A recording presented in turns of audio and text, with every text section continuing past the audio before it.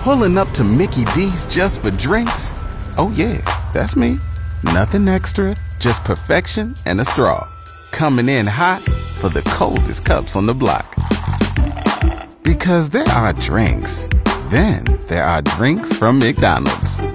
Mix things up with any size lemonade or sweet tea for $1.49. Perfect with our classic fries. Price and participation may vary. Cannot be combined with any other offer. Ba-da-ba-ba-ba. Saskatchewan's #1 sports talk show is on.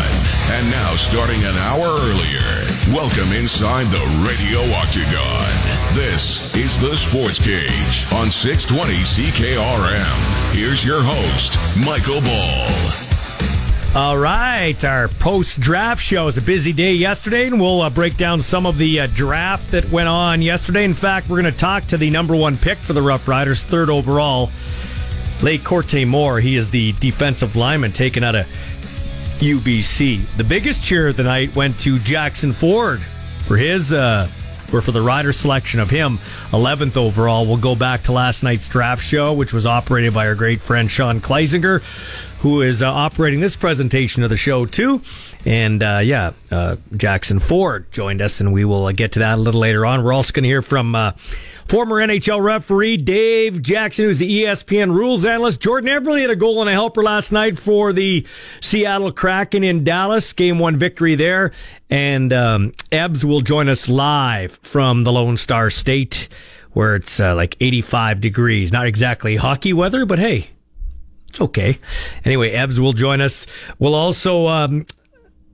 we'll take your calls and texts, and we'll hear from Luke Mullinder, who broke down all the picks and looked at some video of the Rider draft picks. That happens after 5:30. NHL tonight, no Evander Kane for the morning skate for the Oilers, but that's not a big surprise. He hasn't had a morning skate with the Oilers before a game since Game 3. Oilers and the Vegas Golden Knights opening up their series in Las Vegas. And the other one tonight, Carolina taking on New Jersey. Last night, the Toronto Maple Leafs fell to the Florida Panthers 4-2, 34 saves for Sergei Bobrovsky and Matthew Tkachuk, who is hell on wheels. He had 3 assists for the Florida Panthers in that big Game 1 victory. And like I said, Seattle beat Dallas 5-4. Winnipeg Ice 5-1 over Saskatoon yesterday. They're 1 game away from sweeping out the Blades. I think we can basically stick a fork in the Blades. I'm so sick of the Blades, to be honest with you. Well, just go done. away already. You know what I mean? They're done. Yeah, they're done. I saw their head coach was named Coach of the Year today. I think I saw that go across the wire. It's pretty good. He had over 100-point season. And, yeah, congratulations. Yeah, Brennan Sawney.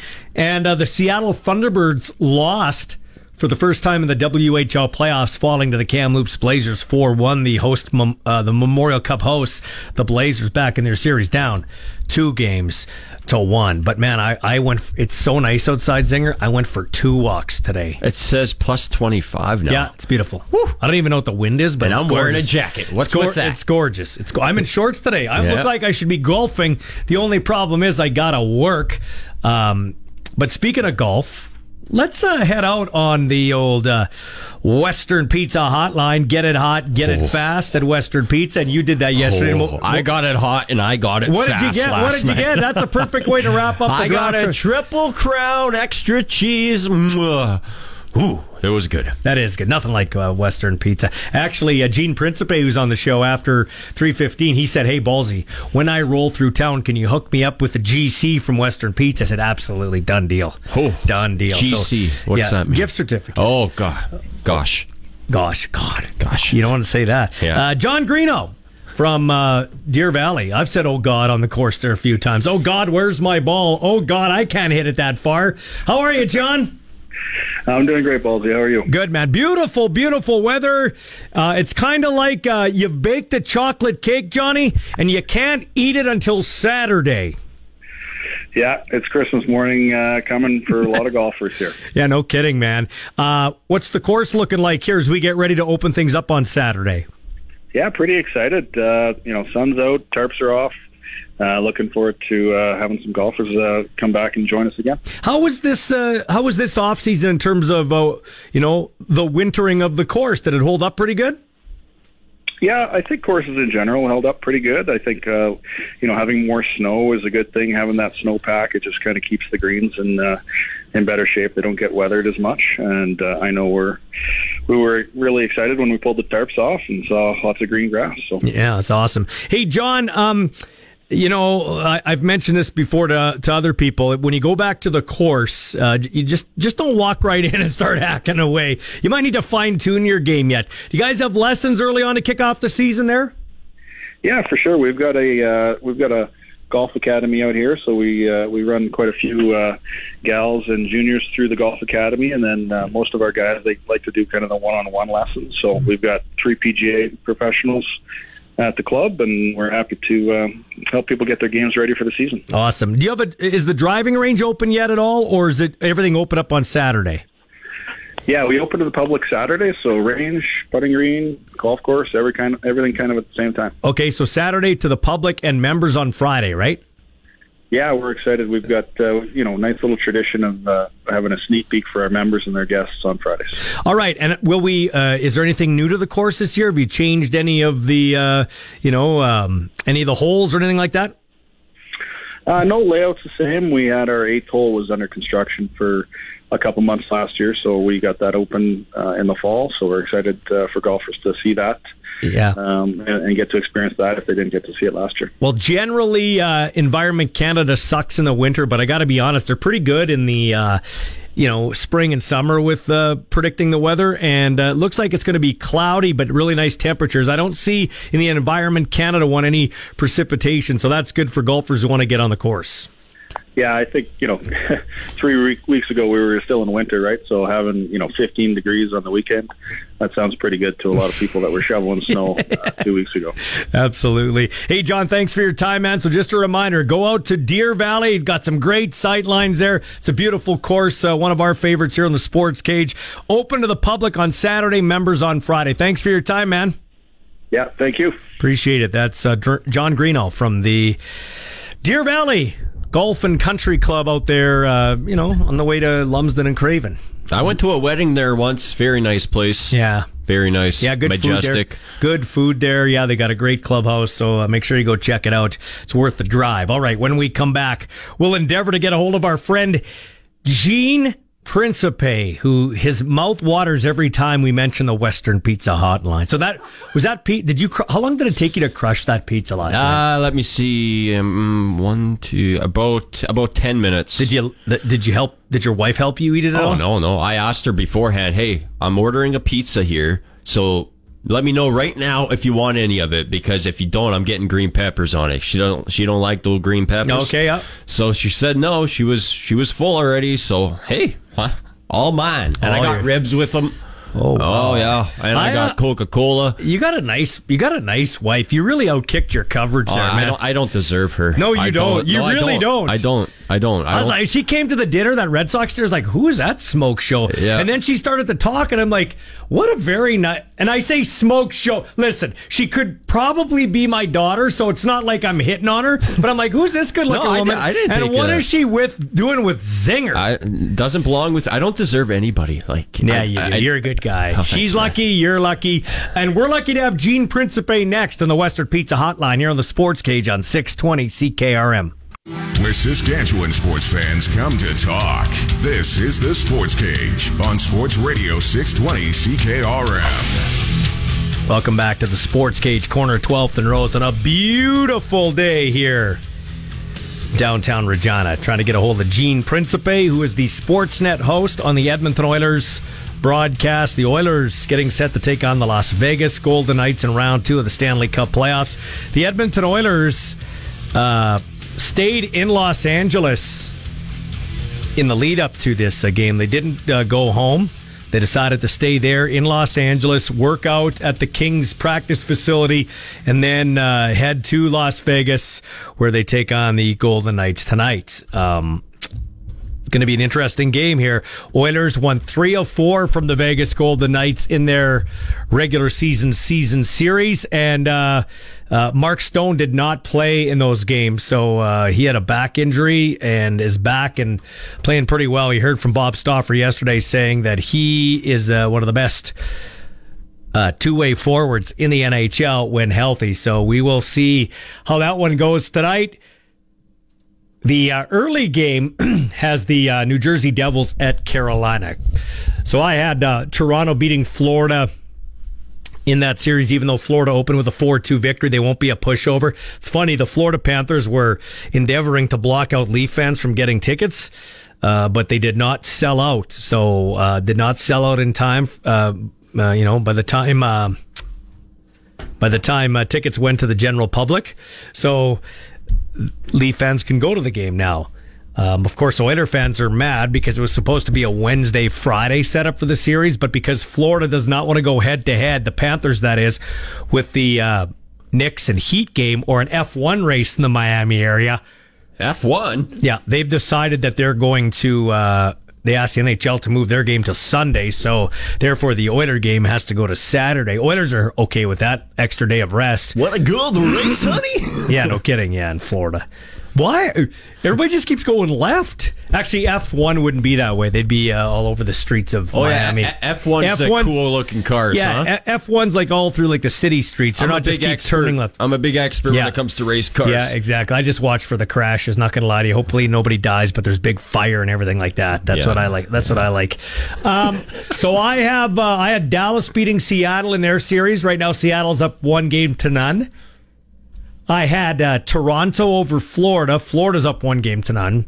I've got Edmonton, as you know, beating the Vegas Golden Knights, and New Jersey knocking off Carolina. Who's your final four? I don't remember what I picked, to be honest with you, but I can tell you one thing. I want to see the Oilers and the Toronto Maple Leafs in the Stanley Cup. Don't you? Oh, yeah. Oh, yeah. And that's weird to say. You're a Habs fan. Yeah, I know, but I want the Oilers to sweep the Maple Leafs in the Stanley Cup final. What would be better for a Habs fan if that happened? The Oilers and the Leafs would be a great Stanley Cup, and I think if they met, the Oilers would win, because I think Edmonton is, like, if you look at it right now, Vegas finished ahead of Edmonton, but of all the teams left, are the Oilers not the best team left in the playoffs? Yeah, I think so. I was looking at the playoff field, if you will, and I was thinking to myself, man, there's the potential of having some really gross Stanley Cup matchups. Like, imagine New Jersey taking on the Seattle Kraken in the Stanley Cup. Like, or New Jersey taking on... Who's going to watch that? Yeah. Carolina taking on the Dallas Stars? Oh, boring. Come on. Yeah. Who's going to watch that? Those would be the worst. You can't tell me that Gary Bettman would rather have Carolina and Dallas over Edmonton, Toronto. Florida and Seattle in a big Stanley Cup matchup. That's bad. Crazy. Hey, I've got something I'd like to bring up here on the Sports Cage. By the way, thanks to CAA Travel. Oh, what a night that was last night. Yeah, great Beautiful. job. We'll get to that in a second. Okay. Thanks to CAA Travel Saskatchewan and Terry Kazis for getting on board and sponsoring our first night of the draft. A lot of people loved it, eh? A lot of texts, a lot of personal messages. Zinger did a great job bringing it all together. Thanks to the Professor Don Hewitt adding a lot of credibility to that. And we'll get into the draft as we go along in the show. But I've got a poll question for the folks out there, and you can hit me up 936-6262. It's about that time where we're zeroing in on where we're going to go for our Sports Cage trip this coming December. Ooh. We usually go the first week in December right after the Grey Cup. Les Coupes de Grey. Okay, so there are two. Now we got to wait for the schedules to come in exactly, but Dallas, Miami. Those are the two front runners. So my poll question is for you Sports Cage shareholders: would you rather go watch NBA, NHL, NFL in Dallas if the schedule lines up, or would you rather go watch NHL, NBA, NFL in Miami? Oh. The other one that popped into my mind, like I was going to go those two, and other would be the third one, but I hate other. It's kind of broad. I sent Terry a message. He said, "Hey, you're part idea guy with this." Now, this wouldn't be a warm trip. Dallas could be warm depending on a lot of factors. Yeah, a lot of factors. Miami probably will be warm. What about Seattle? You got the Seahawks. You got you don't have an NBA team, but you do have NHL Kraken. Maybe you could get a Western Hockey League game. Maybe you could get two NHL games. I don't know if we could go across the border to Vancouver. I just feel like there's a lot of people that probably have already been to Seattle, though. This is just my critique, because it's close. And it's going to be rainy. And it's going to be rainy. If I had to choose, I am going to go with Mimi. Miami. Okay, so let's go with those two. Dallas, Miami. Dallas, Miami, 936-6262. Hit us up on Twitter at SportsCage or at The Real Ballsy, and let me know, Miami or Dallas for the SportsCage trip. You got the beaches. You got the beaches in South Beach. I know. We can watch Let's take our talents to South Beach. We can watch this is the decision part 2. Yeah, come on. This is bigger than part 1. Am I going to say soon the SportsCage has decided to take our trip to Miami? Take our talents to Miami. Or am I going to say we are going to Dallas? We could do Tampa too. Tampa could be a potential one too. Selfishly, I've already been to Dallas, so I'm not in for Dallas, but maybe there's a lot of people out there that'd be like, ooh, Jerry's World, Cowboys Stadium, or AT&T Stadium. And baseball season won't be going on. I was going to say Texas Rangers, they got a brand new ballpark. Dallas Stars, Dallas Mavericks, you can watch NBA there as well. A lot of great options. Man. Hey, so I'm going to ask you this question. Yeah, come on. What did you think of the draft last night? I thought it was first of all, kudos to the Riders for trying something like we did with the draft night here, the first time ever. When you think about it, Zinger, we're into our 110th Grey Cup, so well over 100 years of CFL football, and never has the CFL draft been on the radio from the first pick to the last pick, and we did it yesterday. Think about that. That's a history. Think of all the great broadcasters, all the great people involved with this league, and never once has that happened. Yeah, it was, as with anything that's new, there was kind of a fear of the unknown going into it, but once things got rolling, it was like, man, it was just like hit. Guy gets drafted. We get him on the phone right away. We got him on the phone before Bob Dice gives him a call. We got him on the phone before. So that part of it. We talked to Jackson Ford before Al Ford. Yeah, we did. Actually got a chance to talk to his own grandkid. If you don't believe us, you could find it. I posted it on demand wherever you find your podcast. So thanks to Wood Country and CAA Travel Saskatchewan for doing that. You know what? Let's go to break here. We'll get into the news early, and then maybe we can squeeze in Gene before we get to Scott MacAulay. Okay, this is the Sports Cage on 620 CKRM. All right, it's 3:29 with your sports ticker. 2 big games in the National Hockey League tonight. The New Jersey Devils taking on the Carolina Hurricanes, and the Edmonton Oilers in Sin City taking on the Vegas Golden Knights. That one, a 7:30 p.m. puck drop. Lacrosse is one of Canada's official sports. Here's the latest from the cage on your Saskatchewan Rush. For the second game in a row, warming goaltender Lane Ruska started in net for the Saskatchewan Rush and earned the victory as his team defeated the Las Vegas Desert Dogs 13-12 on Saturday night in the Rush's final game of the regular season. But these victories came a little too late this year for the Rush. Despite winning their final 2 games of the NLL season, they finished with an 8-10 record, which was good enough for 5th place in the West Division, but unfortunately not good enough to make the playoffs. But hey, good news for sports fans up in Saskatoon. The excitement won't be absent from the SaskTel Center for very long. 4 weeks from today, the Saskatchewan Rattlers will tip off the 2023 season at home versus the Vancouver Bandits. And this time slot next week, the first Rattler report of the season. It's time to step into the radio octagon.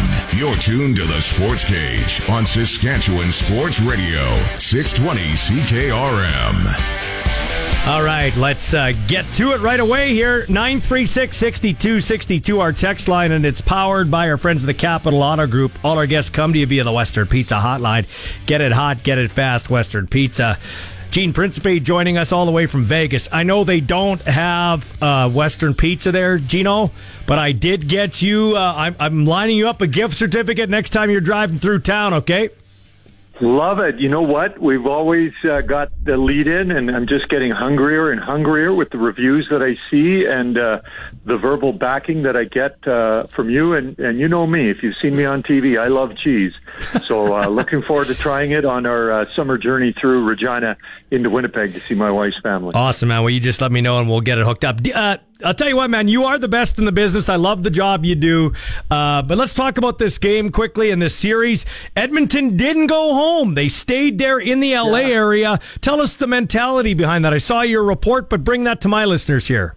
You know what? So the Oilers won on Saturday night, could have flown home. The series at the time, they weren't sure if it was starting Tuesday or Wednesday in Vegas. 3-hour flight home, 3-hour flight back.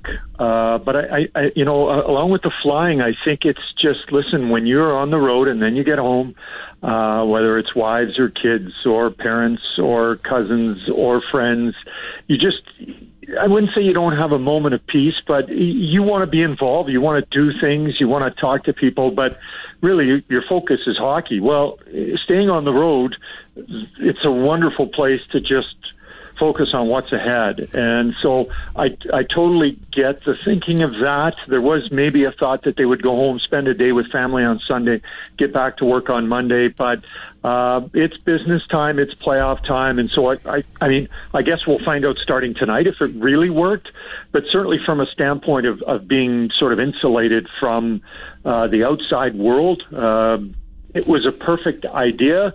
We'll see, how it translates. Vegas has been waiting in Vegas since they finished their series with Winnipeg. So two, pretty well-rested teams. The Oilers have only played basically a game in a week, and that's, not heard of very often in the playoffs. Yeah, for sure. Gene Principe from Sportsnet joining us here. So, Tampa's out, Boston's out, Colorado's out. You got to respect your opponent. Vegas did finish ahead of Edmonton in the standings. I've got the Oilers in 5 games, but I will tell you this, man. If not now, when for this group? They've got the Stanley Cup window is wide open for them now. Yeah, and there's no screen, It's just this is it. You've had historic seasons, certainly by one guy, and basically by the other. And, we always talk about a window being, let's say, 3 to 5 years. And I would say maybe Edmonton, let's say the window started last year, made it to the Western Conference Final.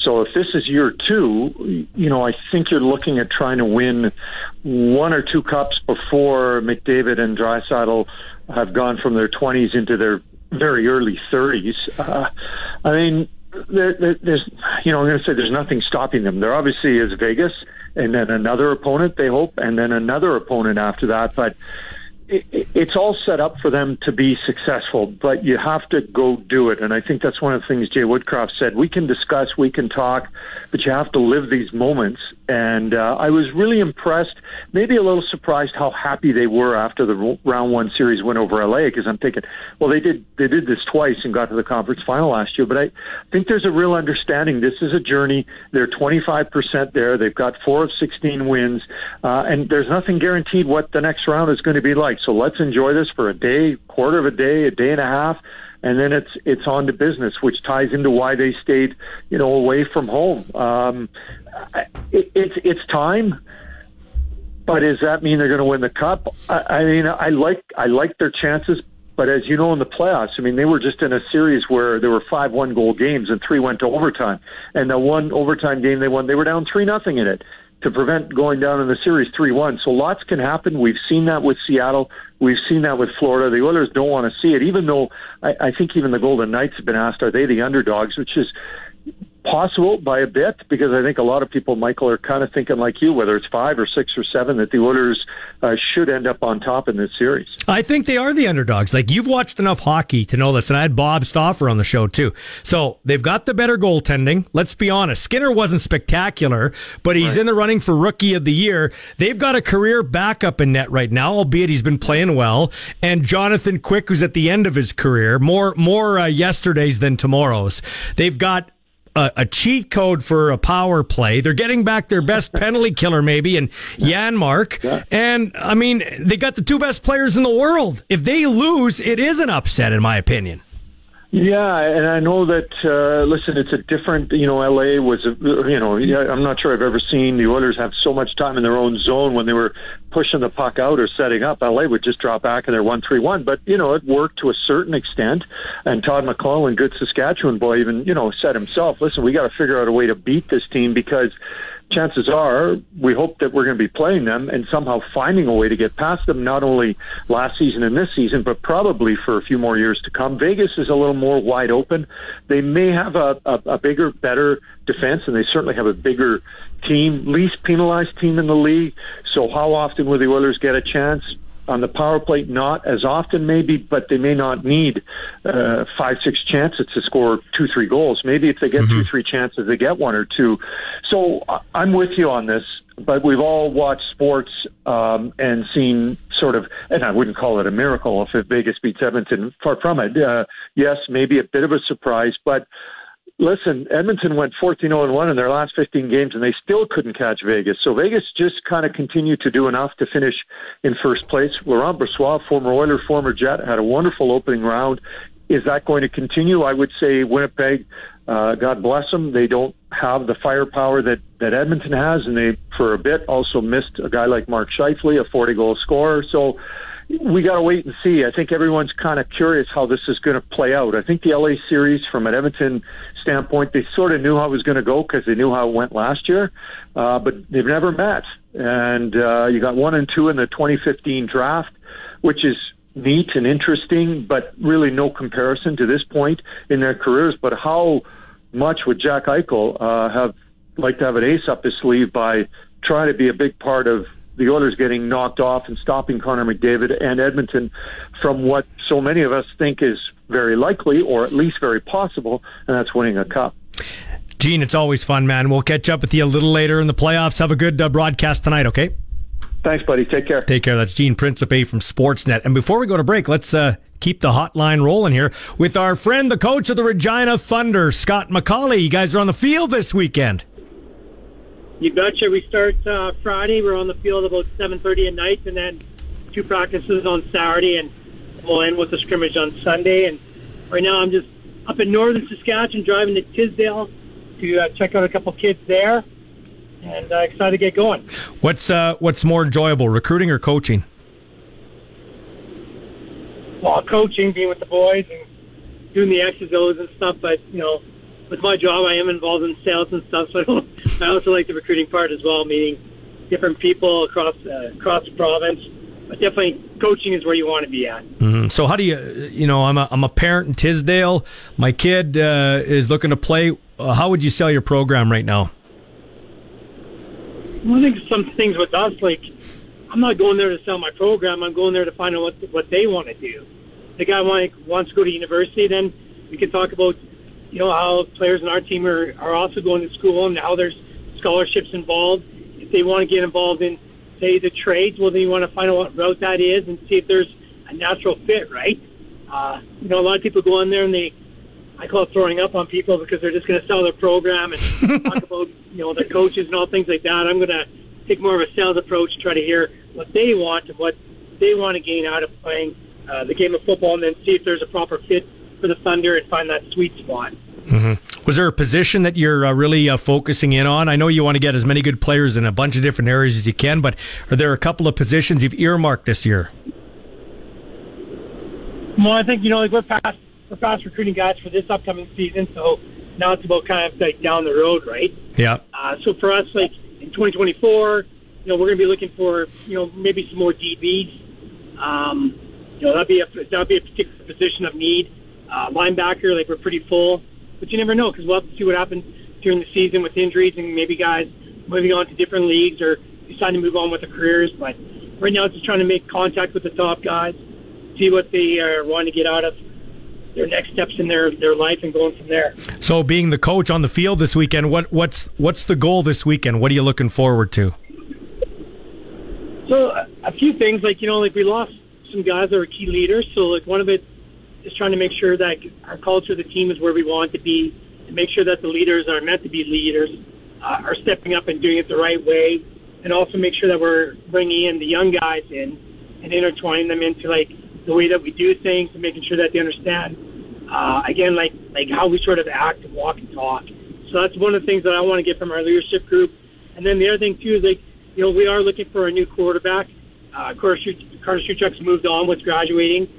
So there's going to be a great battle there between Nick Hasselfield and Carter Moberg and even a guy named Ethan Hugg. Like, they're going to be in there chucking the rock, and we're going to see who's able to step up and not only deliver the ball to where it's going to go, but also control the huddle. And then, there's some other position groups that we're going to be looking at as well. Defensive line, there's been some turnover there, so we're going to see how those young guys have done this offseason in regards to the weightlifting and the strength and things like that. And then even looking at some of the guys that maybe were injured and see how good how they've been able to bounce back and where they are with the rehab process.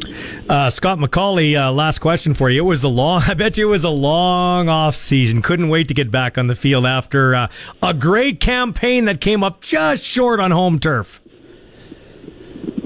Yeah, well, first, when the season ended there, it was good to kind of get away for a while and spend some time with family and friends. And, we've been working hard already with our indoor camps, and then also just with working out level 10 with Dan Farthing and the boys 4 times a week. So it's been pretty active, but I just can't wait to get on the field and see what these guys have, be with the boys, allow them to go out there and make some contact and burn out some energy and get ready for the upcoming season. So things get started when? Friday, you said? We're going to be, Friday, we're going to be at Mosaic Stadium at 7:30. Saturday, we're going to be at Mosaic Stadium sporadically throughout the day. Best practice to come to is going to be at 4. And then on Sunday, we have walkthrough at Mile Field, and we'll do the scrimmage Sunday at 2 o'clock. And that'll be a great thing to come out to and check out the action. Can't wait to see it, man. Thanks a lot for your time, Scott. Appreciate it. Safe travels, okay? And happy recruiting. All right. Thanks a lot, dude. Take care. That is Scott MacAulay, coach of the Regina Thunder. When we come back, we'll talk Regina Riot and hear from Jackson Ford last night. The 11th pick in the draft, 2nd overall selection for your Saskatchewan Roughriders. His grandpa, what was his name again? Stu? I think it was Stuart. Yeah. No. Yeah. Alford. Yeah. Follow us on Twitter and Facebook at SportsCage. Now back to the action on Sports Radio 620 CKRM. Welcome back to the Sports Cage. Hey, you can weigh in 936-6262, our number to text. That's also our number to call locally if you want to talk some sports. Don't be scared. Let's talk some sports. What'd you think of the Riders draft? Don't be scared. Don't be scared. 1-866-767-0620 is the toll-free out-of-town number. And the text line 936-6262, powered by the Capital Auto Group. We have a poll up. Daryl wants to go to Dallas. Okay, so Daryl is the first vote.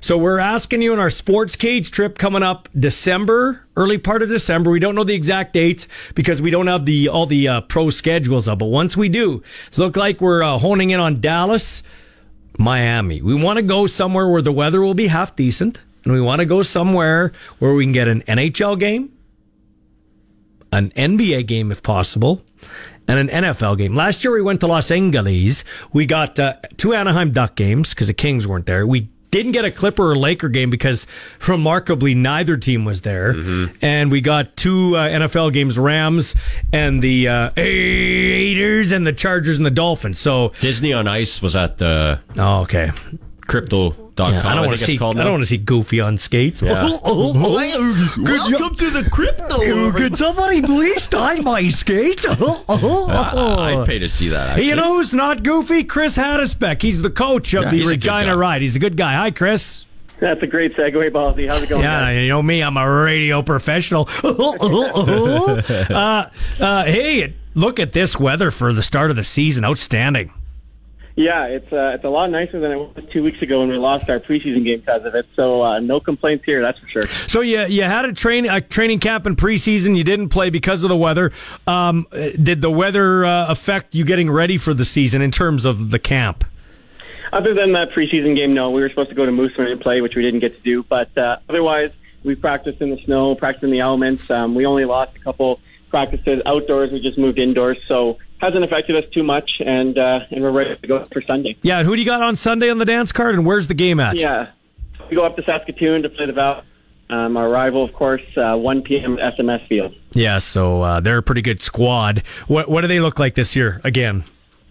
Yeah, they'll be strong. I mean, I know that they went to Calgary in the preseason game and won by, I think, 50-2 or something like that. Oh. So we know that they're going to be strong still, good numbers, and no matter what team they have, it's always a battle. So we're looking forward to it. Most importantly, we're a Regina station. We care about the Riot. What are we looking at for our football team this year? Yeah, we're excited. We have good numbers, almost 50 players this year, which is a significant difference from the last couple of seasons. So getting some vets back has made a huge difference, and we're happy where we're at, and we're excited to see where we stand after we play, the past champs the last couple of years on Sunday. So you got some vets back. Why else are the numbers up? A lot of it has to do with the Prairie Girls Junior Football League here in South Sask. They've made a tremendous effort of growing the game for females in football, and we've seen the benefits of that on our team. Last year we had almost half our team was athletes that have played in that league, whether they're now 4 or 5 year vets or coming into our team as rookies. So it's made a huge difference for us. Where's the strength of the team this year? You know what? Right now, obviously, early in the season, we're excited to see how our defense does. They've looked good in practices. They've done a good job tackling, aggressive, and some of the vets that we've added on that end have made a difference already that we've seen. And then, obviously, getting Amy Kowalski back at quarterback, we're excited to see what she can do. First time back since 2019. So we're excited. We've got a big O-line, most numbers we ever had at that position. So that's exciting, too. So Kris Hadesbeck joining us here. He's the head coach of the Regina Ride football team, opening their season on Sunday in Saskatoon against the Valkyries. Now, you mentioned Saskatoon beats Calgary 50-2.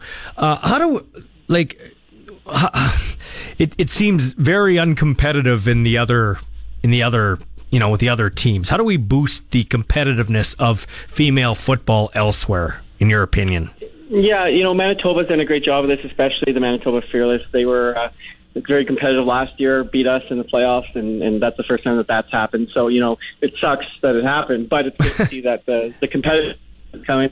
In Alberta, I know that Team Alberta won the U18 six-a-side tournament for the first time here in Regina this past summer. So it's starting to come along. I think they're doing some good things there across the few provinces. And it seems like they're finally putting the effort into it from the provincial side of things. That's going to make a big difference for their local teams as well. Well, Kris, best of luck. We'll continue to check in with you throughout the season, maybe highlight some of your players too. Safe travels up there and good luck. Sounds good. Thanks, guys. Take care. That's Kris Hadesbeck from the Regina Ride. All right, so last night here on 620 CKRM, we made history. We were the first Regina radio station to, we were the first Regina radio station. Yeah, say it like it is. We were the first ones ever, man. Well, we're the first ones ever, and that's the thing. You got to start somewhere, and you and I are, we like to think we're professionals, and we identified a few things we can tighten up for next year. But we're in the cement mixing stage of this thing. We're not talking about building a house yet. You got to mix the cement, then lay the foundation. We're drawing the blueprint. That's right. So the first year, I like that one. I do too. So let's get it on the air and go from, last year we did the first 2 rounds. And they were like, gee, we should do the whole thing. So we did. We did from 1 to 72, mixed in a lot of interviews. We got every kid that was drafted on the airwaves. Every kid. Mm-hmm. From the Rams and Huskies. I should point that out. That's right. We talked to every kid that was drafted, which nobody else did on the spur of the moment. We talked to them before their teams and family members talked to them. We talked to this next guy we're going to hear before Al talked to him. Al Ford didn't even talk to his grandson before we did. Now, the big question here is, and you'll hear me ask it, and we can, let's roll this first and then we'll come off the back end. This was live on 620 CKRM, just mere moments after it happened when the Saskatchewan Roughriders took Campbell Collegiate grad, Regina Rams safety / linebacker, a hybrid special teams kind of guy, Jackson Ford with the 11th overall picks, their first pick in the second round. Jackson Ford of the Saskatchewan Roughriders. How does that sound, Ford? That sounds great. I love how it sounds. Did you have an inkling that the Roughriders were interested in you, Jackson? No, I mean, oh man, I'm so thrilled right now. I can't even think. Well, that's fine, man. That's totally understandable. Who are you sharing this night with, Jackson? Just the family, family, woman. Oh man, it's unbelievable. How's your grandfather reacting to this? Oh, I haven't talked to him yet. He's actually just at home, so I was going to call him next. Oh, that's good. I'm glad we got the phone call first. What does it mean to you, not only to be a Regina kid with the Saskatchewan Roughriders, but that Ford name with the Roughriders? Oh man, it means everything, you know. I mean, Grandpa playing here, being the GM, it's truly a dream come true for me. Yeah. Is there any pressure having Ford as the last name, wearing green and white? There's got to be a little bit of pressure, isn't there? Of course there's pressure, but as soon as I strap on that helmet, it all goes away and I just focus on the game. So for people that haven't watched you play, Jackson Ford, tell them how you play. I'm a very physical, versatile, smart player. That's all I'll say. And how much do you think that combine really helped your stock? I know people were talking like that, but did you have a feeling like it really helped you after the Edmonton situation there? Yeah, you know, I think I performed pretty well. I mean, I didn't do as good as the best players, obviously, but I think it definitely helped me, get drafted in the second round. So here's the big question. Are you going to get number 21? That was your grandfather's number. Nelson Lacombo has it. Are you going to... I know it's the CFL. It's not like you can give him $10,000, but are you going to maybe give him like a gift certificate or something to get that number? Oh, man, I don't care what number I have. I'm just thankful for the opportunity that they've given me. Jackson Ford. And one last question for you, man.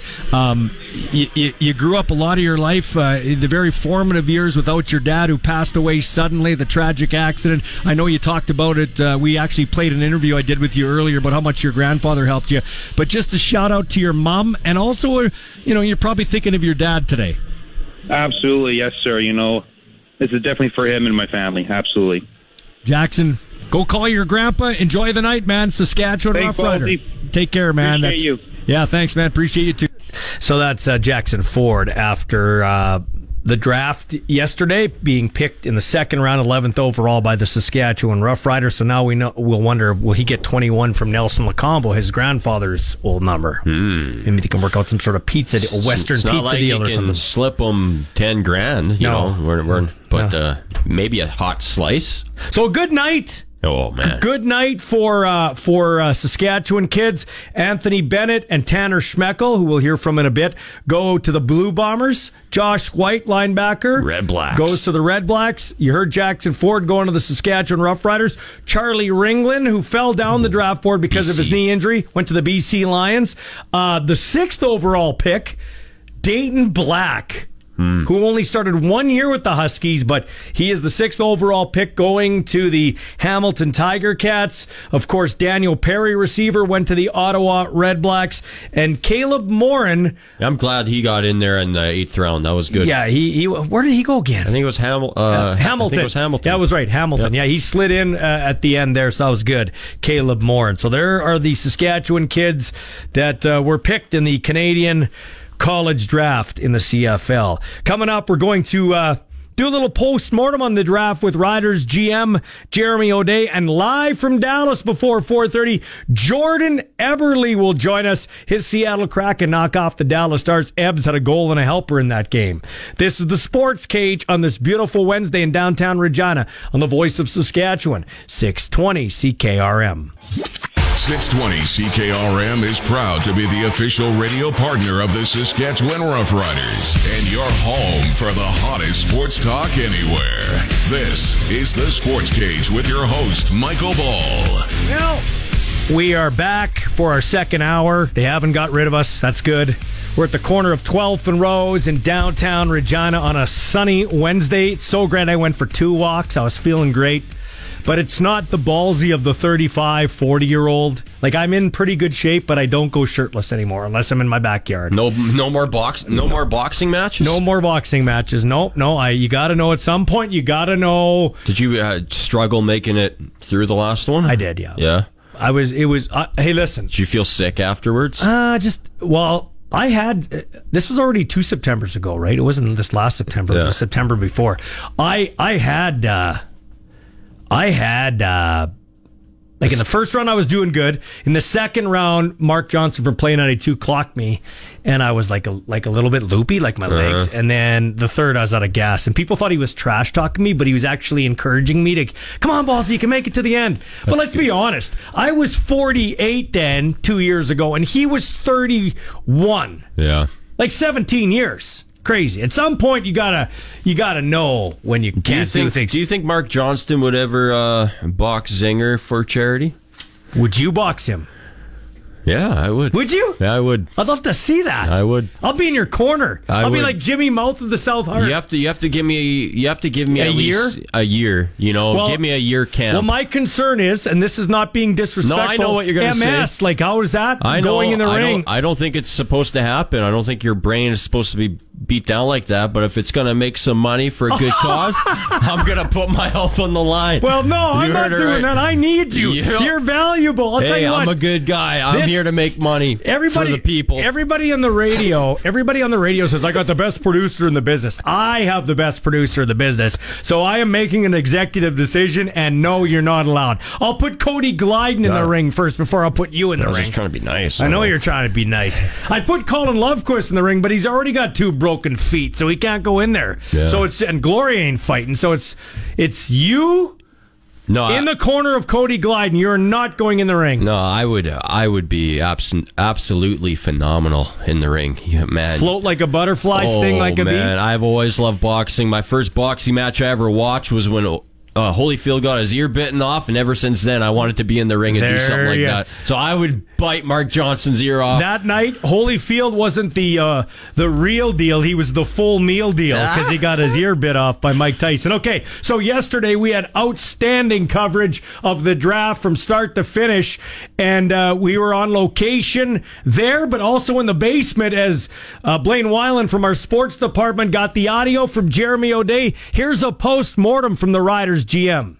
It's hard to envision 8 rounds of picks or guessing where everyone falls. So it's like I said, there's a lot of good players out there. There's a lot of guys that we would have selected, and just a matter of when we would have selected them. But overall, feel good about the draft. We certainly were happy about it. But as I've always said, I think probably all 9 teams are happy with their draft because they picked the guys that were that they wanted, right? So there's always good discussions in the draft room, and when you're torn between two guys, those conversations are fun with the whole group in there. But I thought that as a group really worked together and made decisions that we thought were right.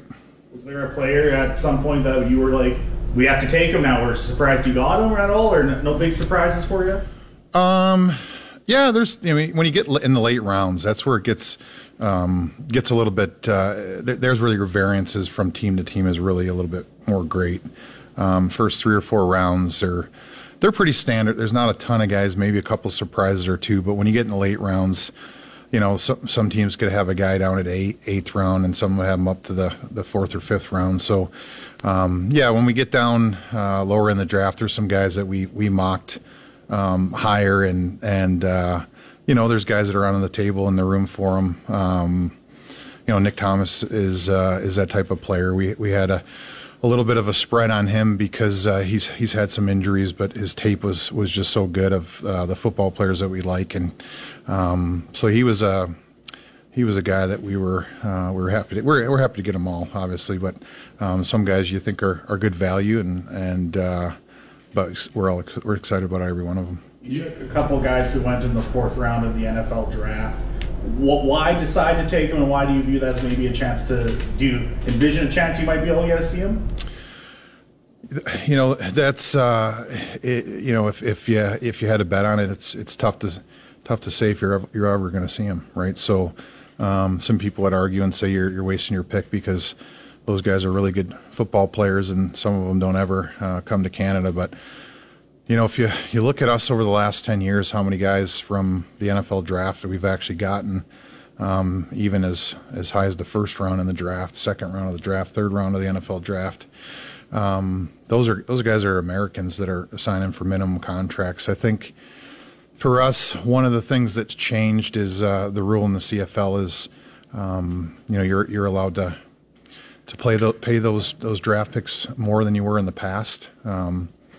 In the past, when you draft an NFL draft pick, if they ever came back, and that's an if, you had to give them a pretty standard minimum contract. But now you have the ability, depending on the amount of years that they play down there, you have the ability to give them a different contract. So that that helped the decision a little bit. You know, you sit there, and after you make those picks, you kind of wonder, could we have got the guy later down, or but at that point, it's just risk reward, and if it ever happens, it's a home run. And we've taken people in the fourth that got drafted in the fourth round before that we've never seen, and we probably never will. But at that point, we thought the risk was worth it. Just your thoughts about using 2 picks for those NFL draft picks. Usually teams might take 1 gamble, but you took 2. Just your thoughts about taking 2 gambles with those picks. Yeah, again, the second one was an eighth round pick, and at that point, you're really looking at the players that you'll pick in the 8th round that potentially could fall out of the draft that you can actually claim. So after the draft, you can actually claim 2 players, and they can be considered non-counters in training camp. So 2 of the players or 3 of the players that we would have picked at that 8th pick are still available. So, sorry. Yeah, oh, good. Can you touch on your connection with Al? Because he was the GM in '99 when you came here. Can you kind of go back and explain that process and that connection with him? Yeah, he signed me to Saskatchewan. He brought me to Saskatchewan. He was the general manager at the time, and when I was a free agent, I got a call from Al, and I was a free agent, and he convinced me to come to Saskatchewan, right? So and when he did, Saskatchewan didn't have a very good year the year before, and I was coming to Saskatchewan for an opportunity to start and become a starter and establish myself in my career. And when I got here, I realized that the offensive line that was here was better than the one I left. So it was a little bit tougher than I thought, but he was the general manager that was here. And I think that year he said that they wanted me to work center, and there was a potential for me to become a center. And I think it took a year, but I got moved to center, and that's where I started for the rest of my career. So I owe a lot to him for bringing me to Sask. That was just a little while ago. It was just a couple years ago. You go in to the draft with the mindset to build through the trenches. You made a lot of picks on the D line and O line in this draft, or was it just kind of best player falling to you with those picks? Well, we certainly understand the importance of the trenches, and I think every team is pretty much understands the importance of it. But we like physical football players, and we felt like we had some of those guys in the draft, or most of those guys fit that mold. So, but we look at our draft board quite a bit, and we kind of stay with that, and just a really good group effort. I think there's a lot of guys in the room that deserve a lot of the credit, from our analytics and video guys that spend so much time preparing, the players and the player pool that we should be looking at, and then Kyle Carson, our assistant GM, really heads up our Canadian draft and just does a great job with making sure everyone's looking at the right guys, making sure all the positional coaches have the right players to look at, and even Jordan Greenlee, who's our football operations, our director of football operation, he spent a lot of time calling coaches and getting their mindset of what they think of the players, so we have a good indication of the coaches that coached them. So it's really a group effort, and then of course all the coaches, Coach Dickey, watching so many guys in the draft, and I'm not sure all head coaches do that, and he watches them all. Kent Majuri is a big part of it. So a lot of guys that deserve a lot of credit for the work that goes into it. Do you think any of your later round picks can have a similar impact that Jaden Dalkey had for your team last year? Oh boy, yeah, those are always really good ones, right? So we've had some success with Jaden Dalkey.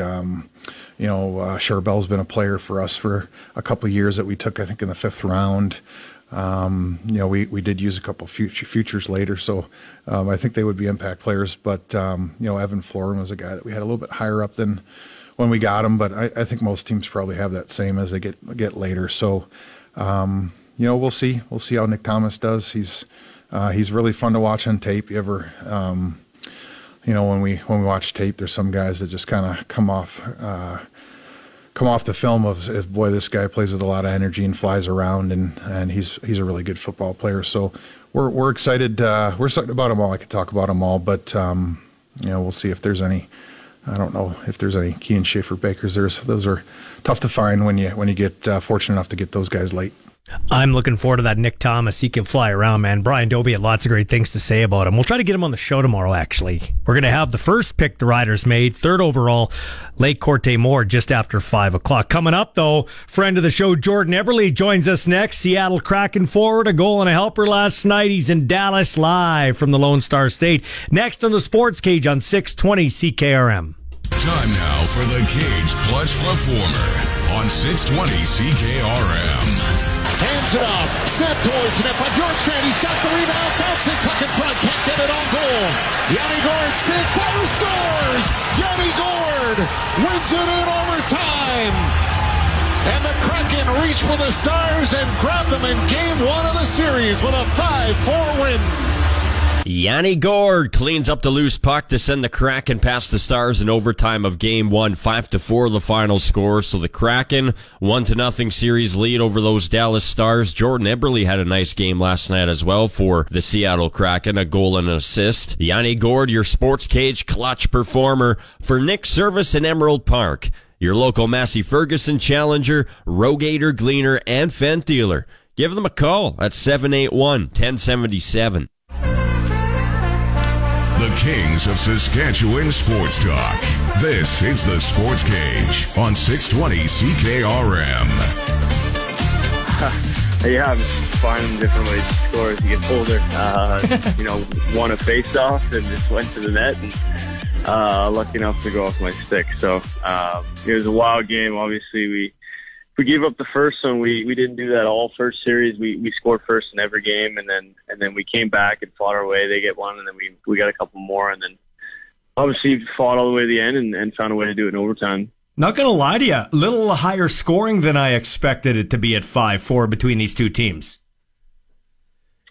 Yeah, I mean, playoffs is always it can be. I've been in games where it's been obviously really tight, games where it's been a little looser. So. Yeah, I don't know whether it's a deal of teams just feeling each other out or what it was, but obviously we have a lot of firepower. We're known to score a lot, especially 5-on-5, and I know they do too. So you always got to find different ways to win, whether it's 2-1 like they did in Game 7, or be able to put the puck in a little bit in the net a little more than we hopefully need to, but. Yeah, I think we definitely have a team that we can do it both ways, which is obviously a good thing. Yeah, especially the further you go in the playoffs, because really that's the key, right? Being able to adapt, not only from game to game or series to series, even period to period in some cases. Oh, absolutely. We're capable of winning those 2-1 games. I think Gruby's been unbelievable so far to start this playoffs, and then I think throughout the season our identity was we were known to score, and I think the biggest thing for our team, our strength, has been all year. I've said it all year long. Has been our depth. We have 4 lines who can score and match up, so it's been a huge part for us. Yeah, how about Grubauer? That's the Philip Grubauer I think we all expected in the hockey world, at least from the outside, right through the season, and he sure played with a bit of a chip on his shoulder against his old team there. Yeah, he's been great. I think you talk to any team who's ever won, they probably attested to their great goaltending, and we have that right now. So we'll just keep running with it. Yeah, for sure. Hey, Eberle, I said to you the other day, just jokingly in a text, and I didn't mean it in a joking way because you never joke about those situations. But I don't think if they had a prop bet, I don't think you would ever find a prop bet where Cale Makar and Jordan Eberle would be the two villains in one series. Like crazy, hey. And I know you played with Cogs and against Cogs, and obviously not a situation you want to be involved in. Yeah, that was tough. Obviously, a tough play, and originally when it happened, and I saw him come out for the third, I was happy to see him out there. Like I said, I talked about it at the meeting before. You never want to hurt a guy, especially a guy I play with, guy I respect. It's always hard. So I was happy to see him come out, and then the news came out the next day that he had suffered a fracture in the C5, and I obviously felt pretty bad. I got a hold of some of the doctors and found out, just the extent of it. I don't think it was as bad as hopefully the media portrayed it. But at the same time, I mean, like I said, you just never want to hurt a guy, put a guy in the situations. And obviously it a tough play. Last question for you. It's a busy day, and I really appreciate you taking time out of your schedule. As an older guy, and near the end of your career, but not at the end, how much more do you appreciate like a Game 7 like the other day, or getting to round 2, or the further you get? I mean, you've got even further than this, just on the precipice of a Stanley Cup. How much do you appreciate this? I mean, it's why I'm still playing. I mean, you get to a certain stage in your career, and obviously you don't have a cup. It's what you dream of winning as a kid, and you see the chances dwindling. So, I mean, you get to these points, and they just make them that much more significant. So, I've enjoyed this run we've been on. Obviously, we're just getting started, and it's been a lot of fun. These games are why you play. They're Seattle fans have really taken a liking to playoff games, and the energy they're bringing in the building. It's been awesome. So let's hope it continues. Yeah, between the Kraken and the Thunderbirds, they're blessed there in Seattle. All of a sudden, a mega hockey town. Lastly, I think you raised a good point, and I'll squeeze one more in here. People ask, well, man, this is the time of year when the guys don't make their most money. In some cases, don't make any money except for playoff bonuses, and they're playing maybe their best and hardest hockey of the year. But I think that's what it is, right, Ebbs? When you're on the streets of Regina or Calgary growing up, you're not thinking about making money. You're thinking about being, Wayne Gretzky lifting the Stanley Cup.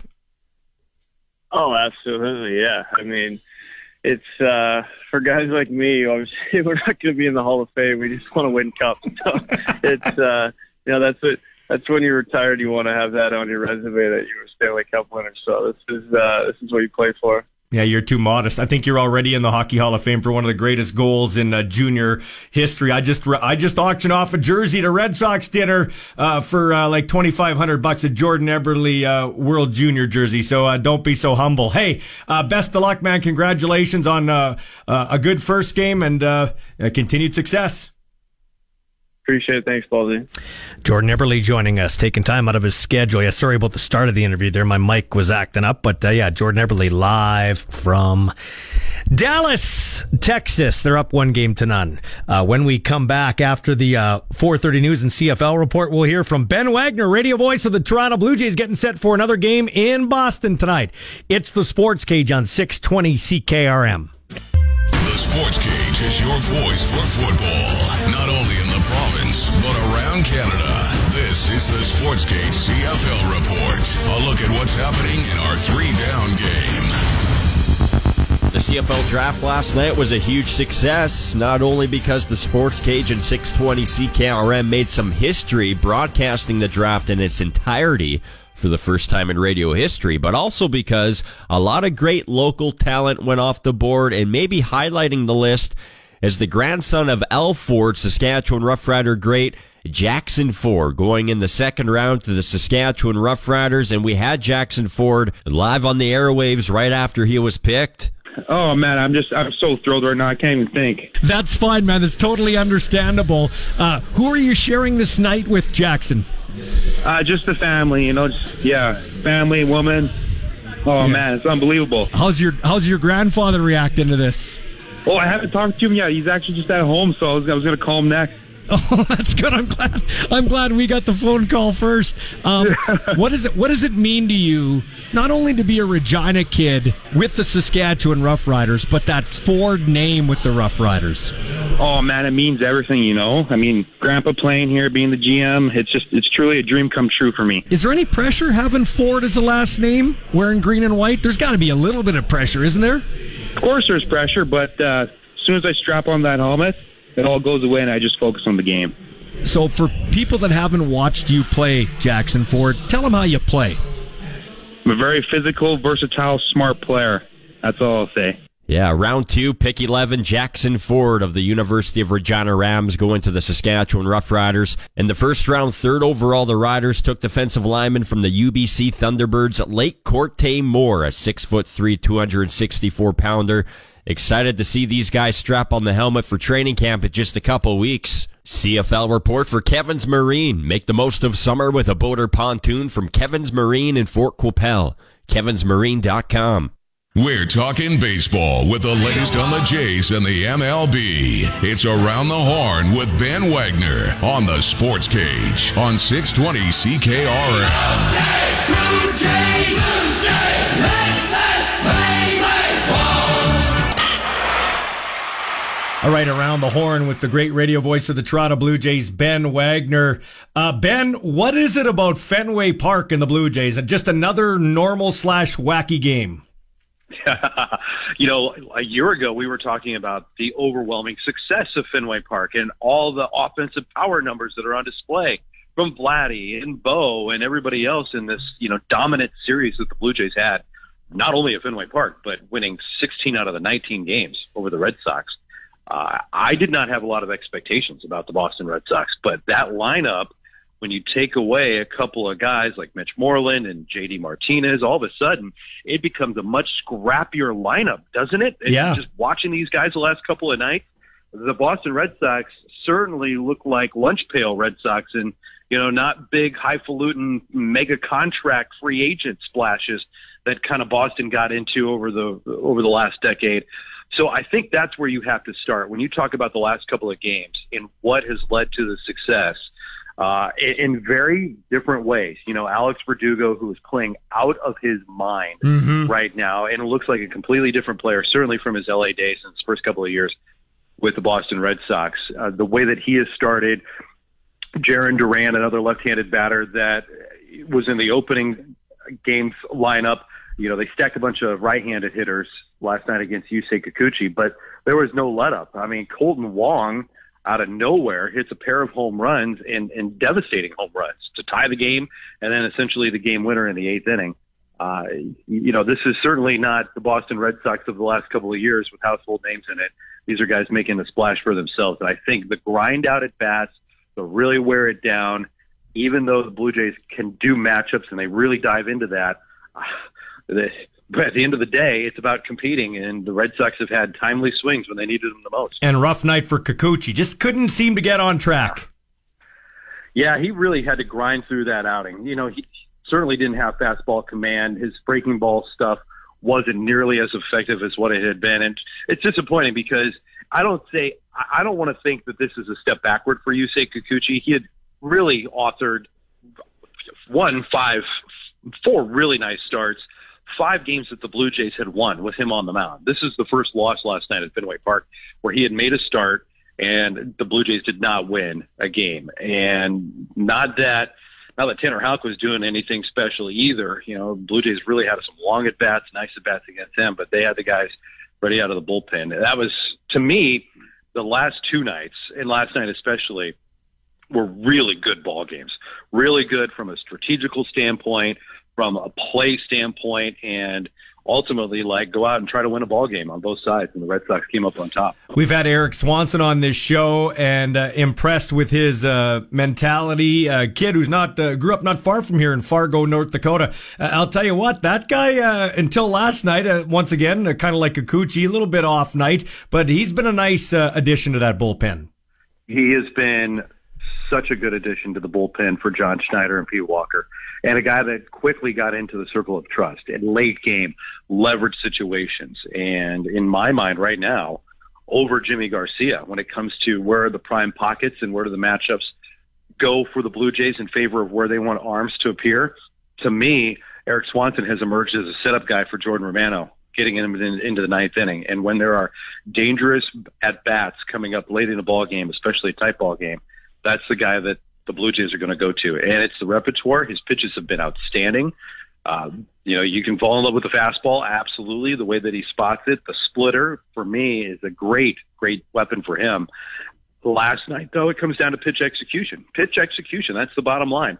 It burned Jordan Romano. A fastball down the middle in the mid-90s is going to get crushed in the big leagues. And if you're not able to spot your pitches the way that you want them, good hitters in the big leagues hit mistakes. And usually when those mistakes happen, the best hitters are in the batter's box, and it can turn the tide of the game. And we've certainly seen that.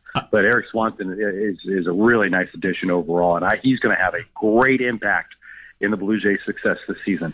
I was covering the CFL draft last night, so I didn't get a chance to listen to your call, but I listened to the game before. Another great one by Bo Bichette, and as you described, he's just ripping the cover off the ball right now. Unbelievable. What Bo Bichette has been able to do, the start of this season, go back to last September when he was, and August too, he was player of the month in August, and garnered a number of awards last year. Where he has matured at the plate is incredible. And, he's not, there's no scientific remedy here, that Bo Bichette has been able to find. He is comfortable in the batter's box. He's matured as a hitter. He understands himself when he's in the batter's box, and he's going out there and he's letting the game dictate how he swings the bat. And it's an aggressive nature when he pulls the baseball. We've seen two of the just absolute titanic tanks that he had. The one that he hit at Rogers Center on Sunday was, impressive. It's the second longest home run that he's hit in his career. And I think with the trajectory of that blast, it was just awesome. It was all striking. And then, you go to Fenway where he tears the cover off the baseball. He always loves playing in Boston. There's so much of his family's history, whether his dad and his mom met in Boston. His father was deeply rooted and connected to a number of athletes and other sports in Boston. That's why he's such a Celtics fan and a Bruins fan, and he's really connected to kind of that fabric of Boston. And there's no doubt that he gets up to go to games for Fenway. Ben Wagner joining us here for a couple more minutes. Ben, I know we're early, but the American League East, wow, that's a tight and competitive division. You already mentioned the scrappy Red Sox. Yankees are banged up right now. They're in last. We're early, but Orioles, no fluke in the Rays. We talked about them before. They just continue to roll along. I wondered last year with the Baltimore Orioles, without any expectation, without any pressure, what the Orioles would look like this year. And holy smokes, the Orioles look like a problem right now.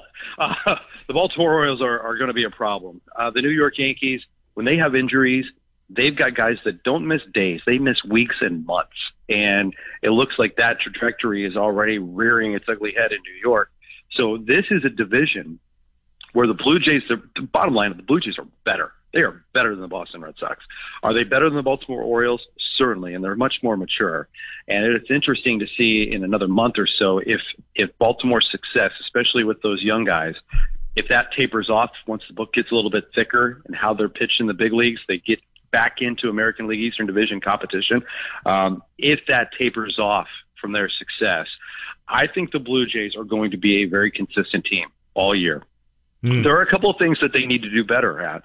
But to keep pace with the Tampa Bay Rays, and I think early in spring training we were chatting, and I said, watch out for the Tampa Bay Rays. They've got answers to every problem.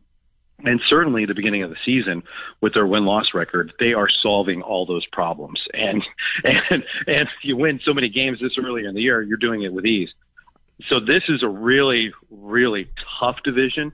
Absolutely. It's had a little bit of a changing of the guard, certainly. But the Blue Jays, for me, a team that out of the gate is already on pace to win over 90, 95 games. Everything's going to be fine. And if health works in their favor, they have certainly positioned themselves to compete with Tampa Bay, with whatever the Orioles end up looking like.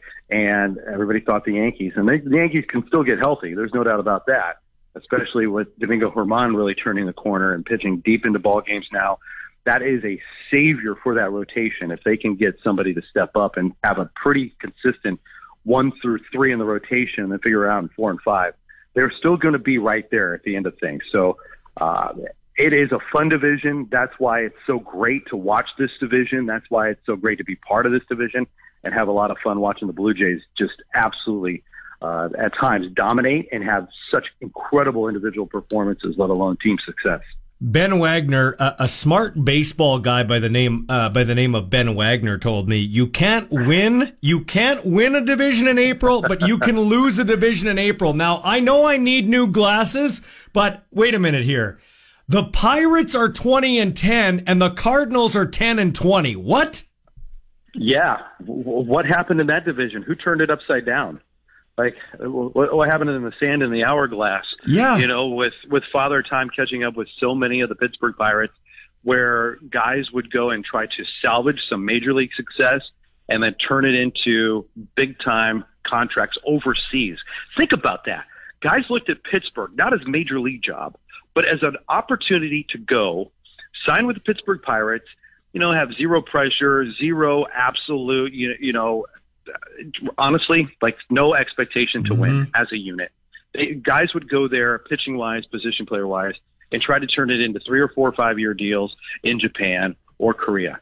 Now, all of a sudden, they have this bunch of misfits out there, and I know Brian Reynolds is outstanding, and he can go out there and play with anybody, and he's got rewarded for his contract.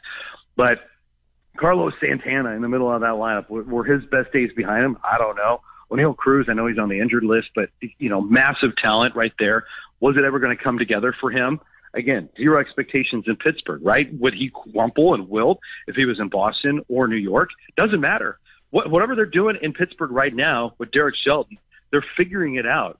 And Ben Cherington, remember now, who's the general manager over there in Pittsburgh, he's got a big track record of success with Boston, helping turn this franchise around in Toronto. And now he's doing it with the Pittsburgh Pirates, a limited payroll. I mean, they're not paying anybody, even though Reynolds got a $100 million contract. Still, I think the last 4 payroll teams, take Oakland out of the equation there, they're 30th, right?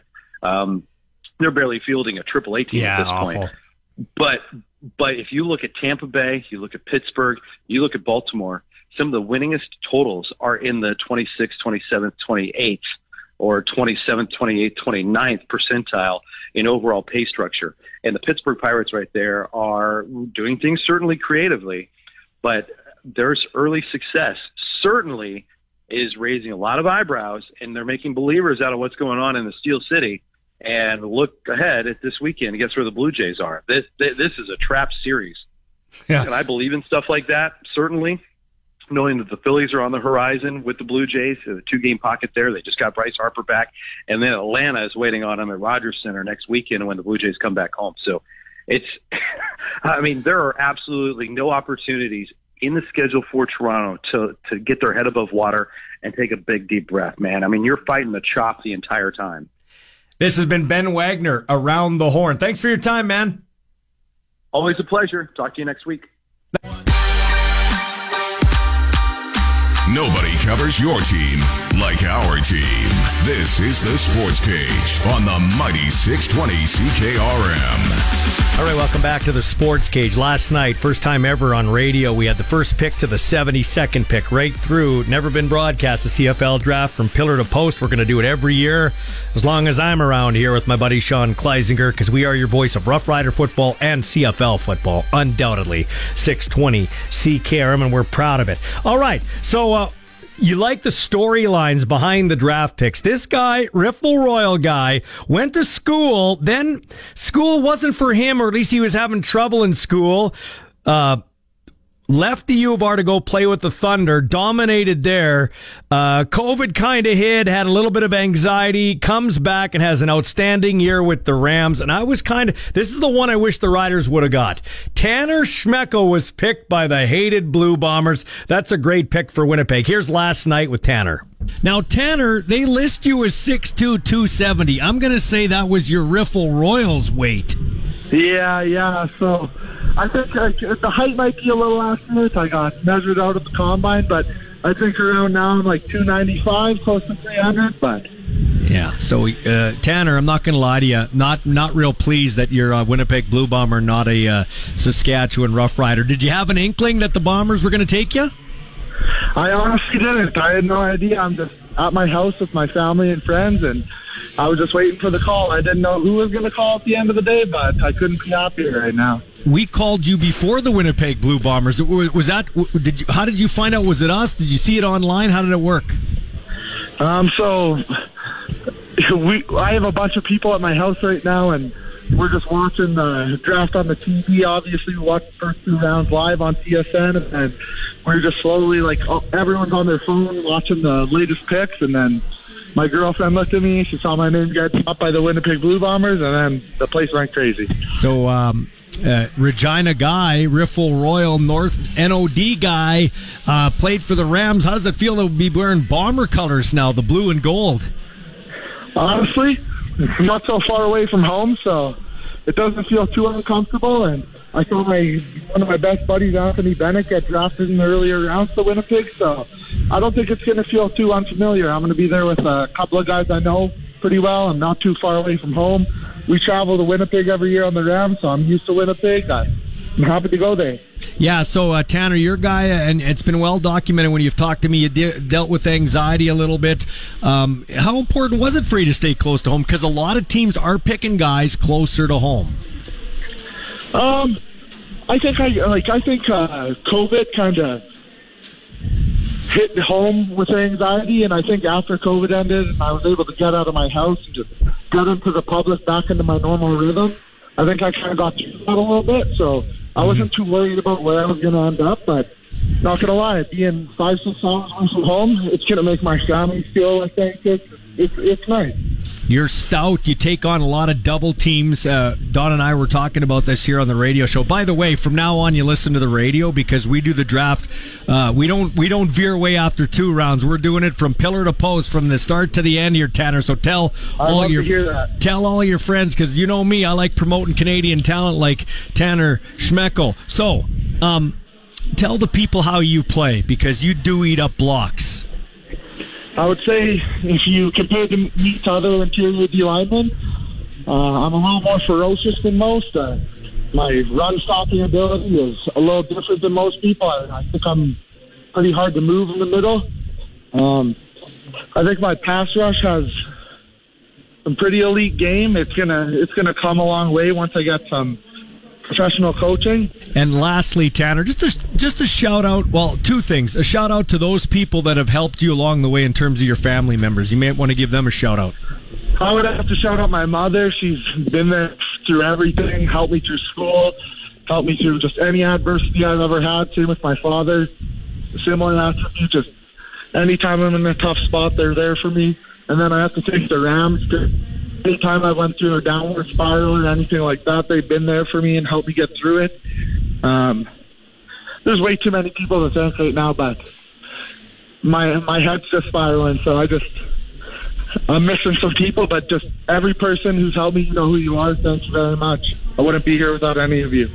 Man, I'm happy for you. Congratulations and best of luck, except for when you play the green and white.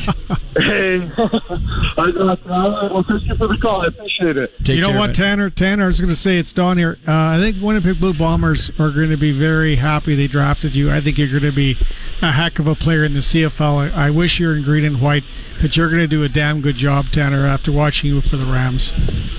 I appreciate that a lot. All right, so that's Tanner Schmeckel joining us after being drafted by the Winnipeg Blue Bombers. They also took Anthony Bennett, so half of the Rams D-line in Winnipeg with the Blue Bombers. Coming up next, this guy hates the Blue Bombers. It's Andrew Dawson, our news guy at 5 o'clock. He hates the Bombers. He's mad.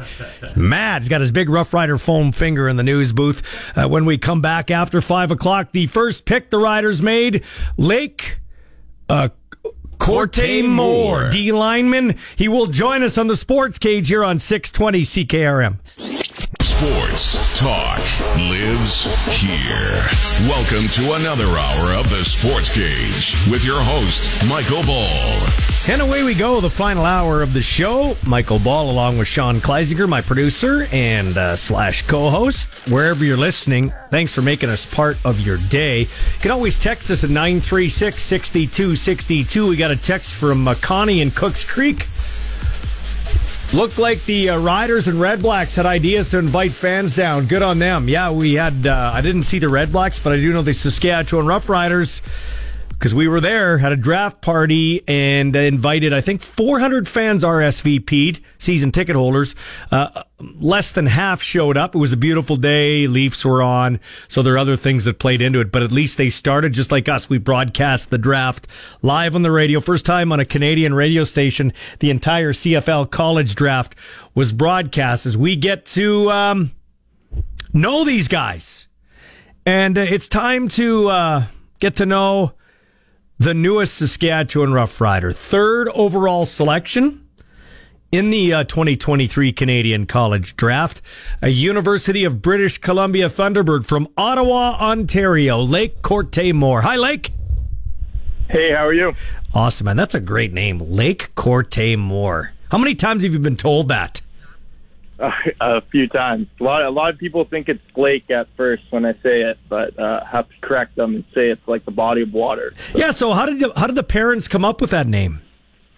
So Lake's actually my middle name. Garnett's my first name, but my mom really liked Lake, so she just started calling me my middle name Lake all the time, and it came from our cottage being on Lake Ontario. Nice. So you're a guy that, you're in BC, moving to Saskatchewan, but that's no big deal because you're Ottawa living in BC. Talk about going cross country. You're like the littlest hobo. You wouldn't know that because you're too young, but the old TV show, the dog would go from town to town and never have an owner. You're like all over the place. So no big deal for you to move to Saskatchewan.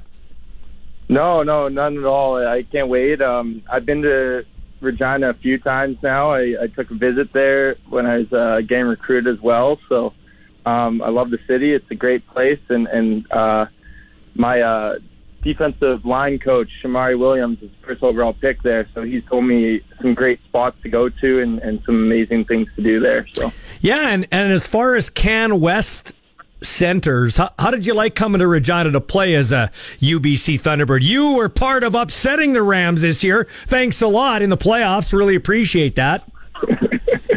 Yeah, sorry about that one. But no, I love it. Every time we go to Regina, it's awesome. It's a great environment, an amazing stadium, amazing field. And actually, I'm still undefeated there, so I'm going to try and keep that going. Awesome, man. I know when Jeremy O'Day was addressing the media after he made the selection and picked you third overall, he said, really like what I saw on tape from him, but really like seeing him in person. We happened to be at the stadium when he had a really great game. So that's kind of how it is, man.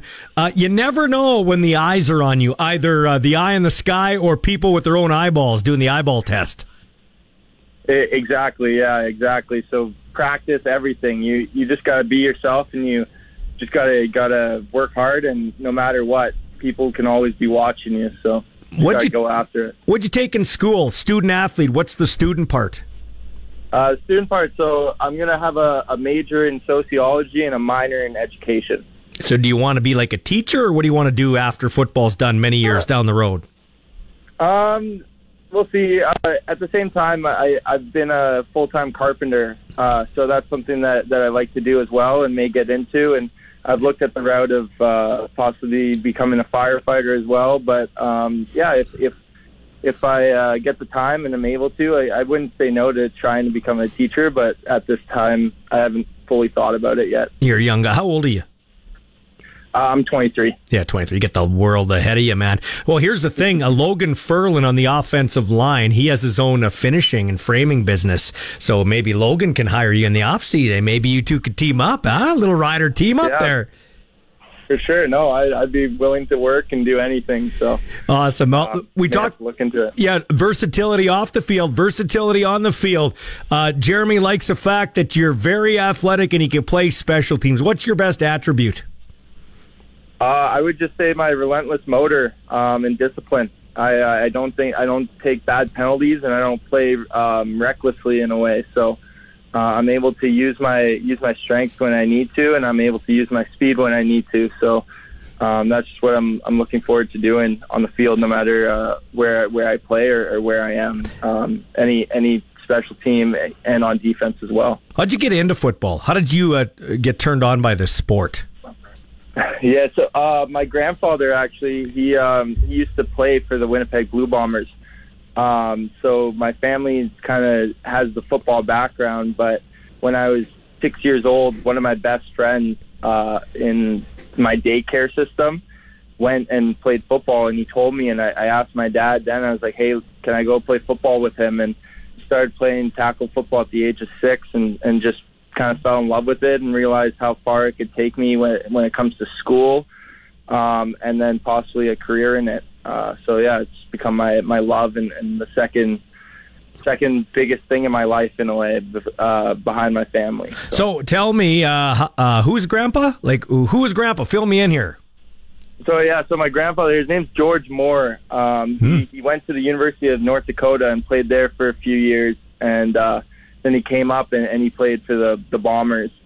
But he definitely he wasn't an all-star, like a big-time player, but just him playing there was awesome. And I remember when I was younger, they used to give alumni free tickets and stuff. So my grandfather used to get tickets, and my first ever game was at the old stadium in Winnipeg there, and got to go see Milt Spiegel play, and it was awesome. It definitely made me want to play the game, especially because at that time Ottawa didn't have a team. So it was definitely awesome to see in person, and really made me fall in love with the game a little more. Who were you with when you found out you were the third overall selection? And did you have an inkling the Riders were interested?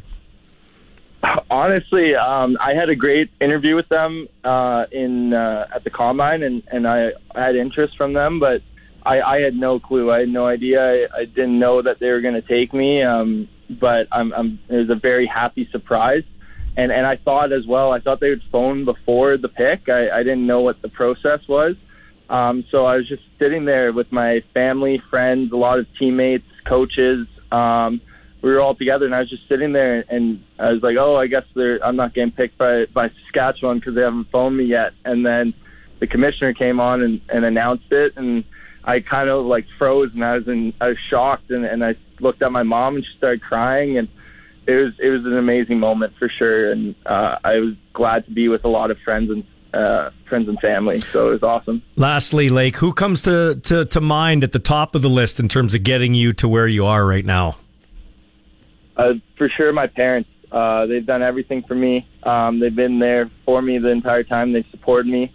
Others are my grandparents, my grandmother and grandfather. They did a lot for me, and just all around my entire family. We're such a close-knit family, and all my sisters are always there for me, and I wouldn't be the man I am today without my family, honestly. Well, you sound like a great young man. You and I did talk back in the day a couple of years ago when I did that Can West YouTube show during the pandemic, if you remember, and I had you on the list. So it's awesome to reconnect with you. It's great you're a Saskatchewan Rough Rider. I'm going to be happy to call your name. So break it to your family. I hate to say this. We hate the frickin' Winnipeg Blue Bombers. You know that, right? I know. I'm going to have to get my grandmother to wear green to the game. So. Oh, I'm sure she'll have no problem doing that. You make sure, and you tell me your family's name. We'll convince her by giving her a shout out on the radio. Okay, what's her name? What's her name right now?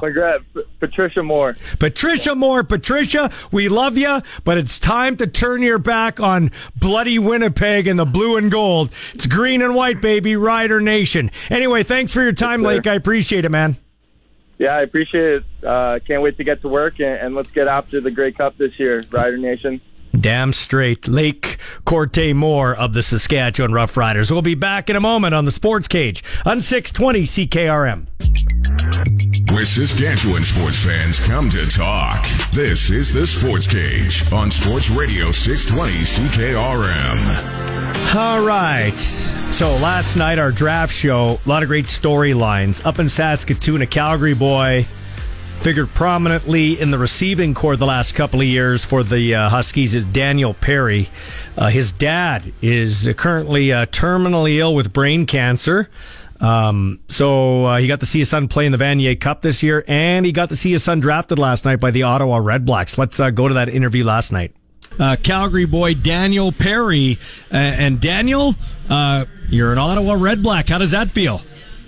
Feels amazing. I'm so glad that I had a chance to go and be able to play football at the next level. I'm out over the world on this. So talk about this, man. We kind of touched on it earlier. When did you decide that professional football might be something for you?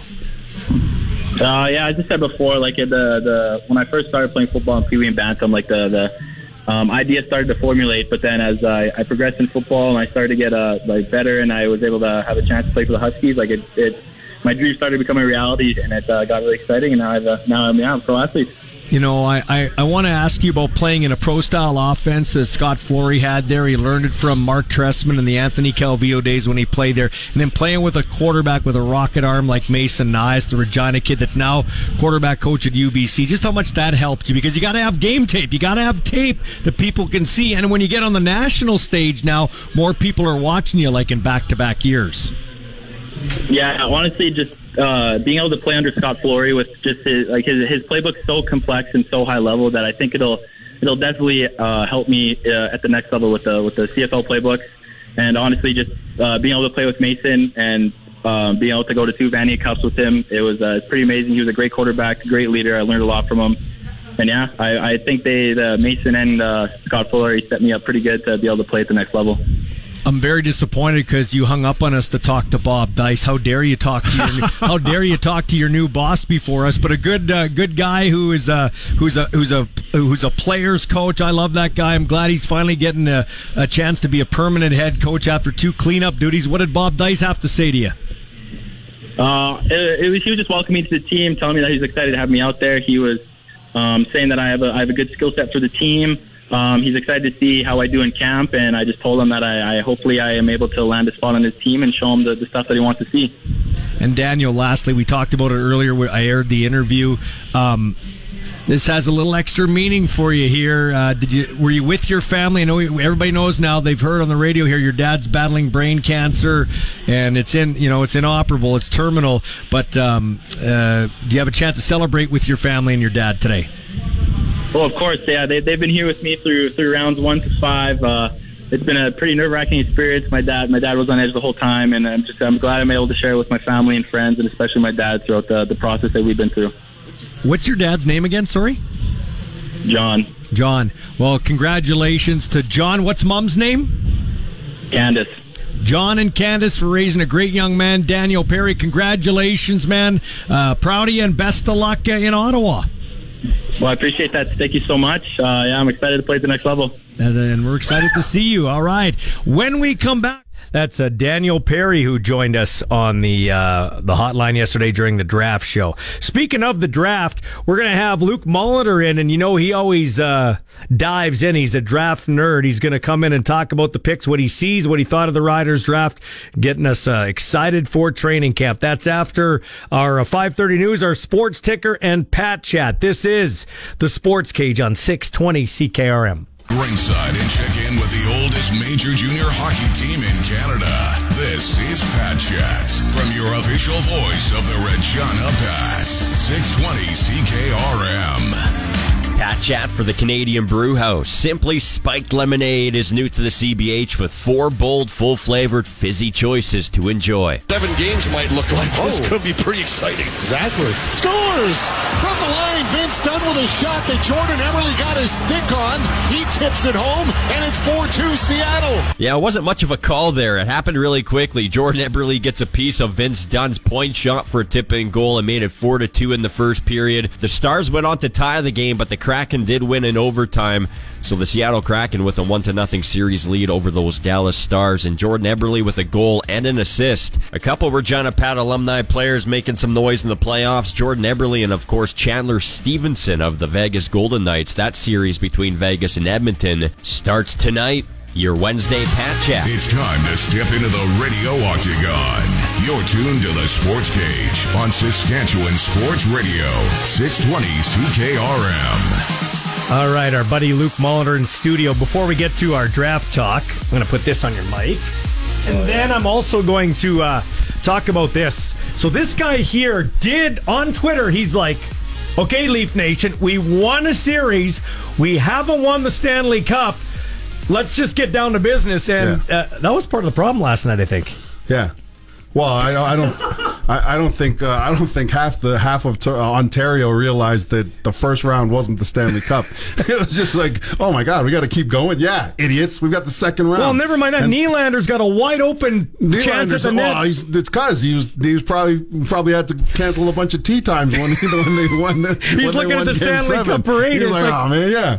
Where's the parade? Man, come on. Like, listen, Florida, man, they're an upstart team. They're a good team. They beat Boston, right? Yeah. But like, dude, capitalize on momentum, man. That could have been, dude. If they would have won that game and handily, it would have just. You realize that the Oilers and Leafs fan base mirror each other. They're kind of similar. No, they do. You guys are entitled. The Oilers fan base is entitled, and there's not much time that's gone by between our last victory in the Stanley Cup and your last victory. I know you guys like to think that, but the Oilers fan base is so entitled. You guys run around there and like every one of you is a hockey expert, right? And you got such pointed opinions about McDavid, about everybody. Like the Leafs fans, we're just hey man, like let's go, let's do something, right? But we don't get, you guys get like literally really mad at like coaching decisions, like we're like Rider Nation. And so here's the deal. I don't want the Leafs and the Oilers. It's a perfect opportunity to meet in the Stanley Cup. I can't wait. Neither team should screw this up. I can't either because we're going to sweep your ass. Wow. You're not even going to get, who you guys got? Las Vegas? 5 games. Over in 5 games. No, it's not. Five games. You guys, you're going to take an L tonight, and then it's going to go downhill from there. You know why? Because you put all your eggs in one basket, and nobody wants to just sort of just really face the facts that maybe, just maybe, the guy who is the best hockey player in the NHL right now, but maybe he's just not the guy to bring you to that Stanley Cup level. We'll go check out some of the ladies of the night, play a little roulette, show up for the second period, and win. All right. Hey, wait a minute here. I got to plug this in because John, the Habs fan, is on the phone. What are we giving up? Why are we giving the mic to Habs fans? Well, I couldn't find them on the playoff schedule at all. I'm talking about last week, this week. They're not on the playoff schedule. Okay. Why are we listening to Habs fans? Okay, John, come on, man. Go ahead. What's your take? Luke, you can find me at my work. You know I see all the time. And you talk about Leaf fans. They're the most delusional fan base in all of sports. Hey. Like, holy man. And then anytime they say Austin Matthews is as good as Connor McDavid, that's all I need to say. He couldn't tie McDavid's skates on his best day. Here. Nobody says that he's better than Connor McDavid. Well, they did last year. All the Leaf fans did last year. We say he's much better. We say he's head over heels better. We say it's not even close. Leafs forever, baby. He's just bugging you. I'll talk to you, Luke, when Florida beats them. He said he'll talk to you when Florida beats them. Well, I still don't see Montreal even on the schedule. They weren't on the playoff schedule. They weren't even on CBC's schedule. Hey, we love you, John. 3-1. Hey, we love. I'll have to say, Luke, it was 3-1. It's 3-1, Luke. Yeah, we know. See you, John. Take care, buddy. Appreciate it. Okay, so let's get to football talk. Yeah. And I was wondering why a little bit Calgary was going receiver heavy yesterday in the draft, but then it comes out today that Jalen Philpott is out indefinitely with a torn hamstring. He needs surgery, and he's out. So they went and got Clark Barnes from the University of Guelph, the same school as Kean Schaefer-Baker, and he is a kind of a Kean clone. They're looking at him that way. That'd be great for Calgary, not for us. And they got this other guy, Cole Tucker, out of Northern Illinois. Well, and that is a classic example of what teams need to consider these days, too, is like there's never going to be a time in this modern day where especially the skill players don't get hit with a long-term injury. Like that's just the world we're living in, and teams are going to have to adjust. So clearly Calgary adjusted, and other teams are going to have to be ready with their 2-deep, 3-deep plans. There's never been a more crucial time for teams to have talented depth than this day and age in the Canadian Football League, because there's going to be a massive injury and you're going to have to get through it. So I'm going to ask you this question here before we get to the draft picks per se. I'm going to ask you this question. People were kind of upset the Riders didn't go O-line. Now, I don't know that the O-line class was very strong this year. You can make a case whether it's strong or not strong any year, but in particular, a lot of guys opted out, so they didn't go that way. Right. But also, you got to remember, they picked the guy from Western, Zach Fry, last year in the second round. O'Day liked him. And Diego Alatorre Montoya, who's a big guy that was developing. So my question to you is this. That's probably their mentality. They spent last year. Also, how long does it take generally a lineman to develop? It's a couple-year process, isn't it? Yeah, I mean, especially if he's out of U Sport, right? Yeah. You're looking at, unless you're a guy like Logan Bandy who gets thrown in there and out of attrition, but still, it's a valuable playing experience. I think it takes 2 or 3 years, especially to really get your feet set. And I think that's also though what people need to look at when it comes to the Riders. Look, I wouldn't have batted an eye if they went lineman, right? right? That's just because you know how I think about this game. But here's the deal. I mean, they've got Zach Fry, right? It's time to see what he's got. They've got Logan Bandy, who played a ton of reps last year. And that's going to pay dividends this year. That's going to pay dividends. If he has his mind right in the offseason, right? Like, if he's had a good offseason and done what he's supposed to do, Logan Bandy's going to have to come in here and But now he knows, Luke, what's key here, and Don and I talked about this last night. Now Logan Bandy knows from game reps what it takes. Yeah, exactly, right? And so you've got Philip Blake, you've got Peter Godber, and you've got Evan Johnson. I'm telling you right now, they've got the makings of figuring out where, because you got to remember, this is what the 5 American O-linemen that are coming into camp includes Cooper Richardson. And Cooper Richardson played really, really well at the end of the year. I hope that he gets an opportunity to start leading out with the ones group this year in training camp, right? They've got Cooper Richardson, so they really got to find one of those other tackles, and from there, it's going to be, they got some mix. They've got a couple young guys, the North Carolina kid, I'm forgetting his last name right now. He's 24 years old. He played on a really, really good North Carolina line, right? So, and he's played a lot of football, right? So they've got some linemen in there that I think need to fall in place. But again, I really don't. I think people are looking at it wrong. I know that everybody's talking about Philip Blake as a tackle. I want you to address this because Don and I were talking about this. I don't think Phil Blake, because I think what they're going to do, or at least this is what I would do if I was Coach Dickinson. And when I say that, I'm not in meetings. I'm not. Yeah. But right now, my competition, I would have Logan Ferland at that left guard.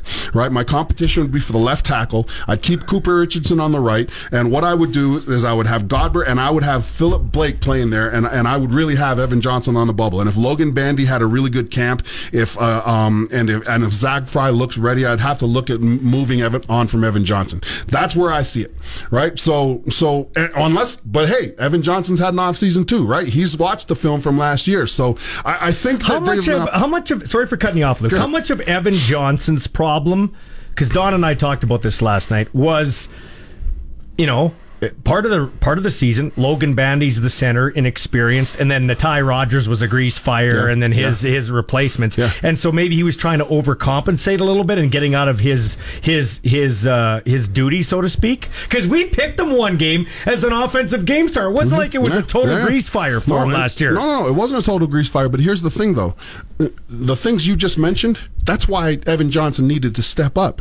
That's why we needed Evan Johnson. We needed a leader because the things around him weren't consistent. He had the opportunity to be that consistent guy. Yeah, you're right. He had spots where he was really good, but he also had spots where he could have been better. And with a guy like Evan Johnson, when you have that much movement on your left and on your right side, the team was needing leaders last year, right? So I think that, this year they do have some competition. They're not totally thin, right? But again, Zach Fry's got to be ready, and I'm really hoping we see something from Logan Bandy. Yeah, good point. Okay, when we come back, we'll get to the actual draft picks last night. Luke's broken them down, at least a few of them. This is the Sports Cage here on 620 CKRM. Our house is your house. Welcome inside the Sports Cage on Saskatchewan Sports Radio, 620 CKRM. Former Saskatchewan Rough Rider, current Rider color commentator on our radio network, Luke Mullinder in studio here. And let's talk about the picks last night in the 2023 draft. Covered live here on 620 CKRM from pillar to post, from start to finish. Think about it. In over 100 years of CFL football, that's never been done in the history of the league where it's been in the radio. It was phenomenal, man. Congratulations. I think that it was huge for Rider Nation, but also, the more radio shows that start doing that, the better off we're going to be. So it was great to see. Yeah, and it got me going. So I'm pumped. I'm ready now, man. So I know a couple of these kids pretty well watching U Sports football. Lake Corte Moore, who was on here with us just after 5 o'clock, a really good kid, just from my couple conversations with him. So he looks like he checks the character box, which we like to say. But you looked at his film. What do you like about Lake Corte Moore, D lineman? Well, I like, he's a power-based guy, right? But he's got really, really good instincts. One of the things about Lake Corte Moore, he's got this stab move that he uses really, really well, and not only uses well, but he also can translate off it, right? He can go to a second. And a stab move is really tough to, get down as a college kid. And the reason why is because you have to trust yourself and your leverage, right? And college kids, that's why they're so much, they're bold. I like this film. I talked to Shamari Williams. It gave me a good chance to talk to us. Shamari told me, he's like, look, I coached this kid to be a pro. And I asked Shamari, hey, like, is he gonna be able to play with his hand in the dirt? Because that's where I see him. I see him, he's got a high ceiling. I see him as being a little bit of an Ed Fillion guy. Ed Fillion played at 6'5", about 265, 270 in the middle consistently, right? Yeah. So, is he the fastest guy? No. But I think that, with time, I think he's got a chance to be good. But again, he's got the tools. He's like, special teams. He can probably come in and be a really productive fullback on kick return. Probably comes in and becomes a good personal protector on punt cover, right? I think that, he gives them some good. And again, he pushes Charbel DeBeer as well, right? Because we've got to see something out of Charbel. We started to see some things, but it needs to be consistent. And that's what being part of the pros is. But yeah, he's got all the and he's a physical guy. Like he's a physical grind him out guy, which is something that you can't teach, right? Jackson Ford is a guy that's he's 6 feet. They list him as 6'1", but he's not 6'1". He's about 6 feet. He's right around 200 pounds, but he plays downhill. Listen, so I called Vincent Donaldson. Vincent Donaldson coached him at the U of R. Yeah. When we started talking about him, and I was like, Vince, give me you know how like you get the U Sport kids and some of them come to camp and then they go back to school? Yeah. The first thing Vince goes is he's not coming back. Yeah. And he's a gamer. Like this kid is gonna immediately compete for that starting safety spot with guys like Jaden Dalkey. I know we've got a few. We've got Nelson Lacombo. We've got Kosi Onyeka. But the thing I like about this guy is U of R used him all over they play close to what a pro system would play, right? Yeah. But they used him at free safety. They used him at strong side linebacker.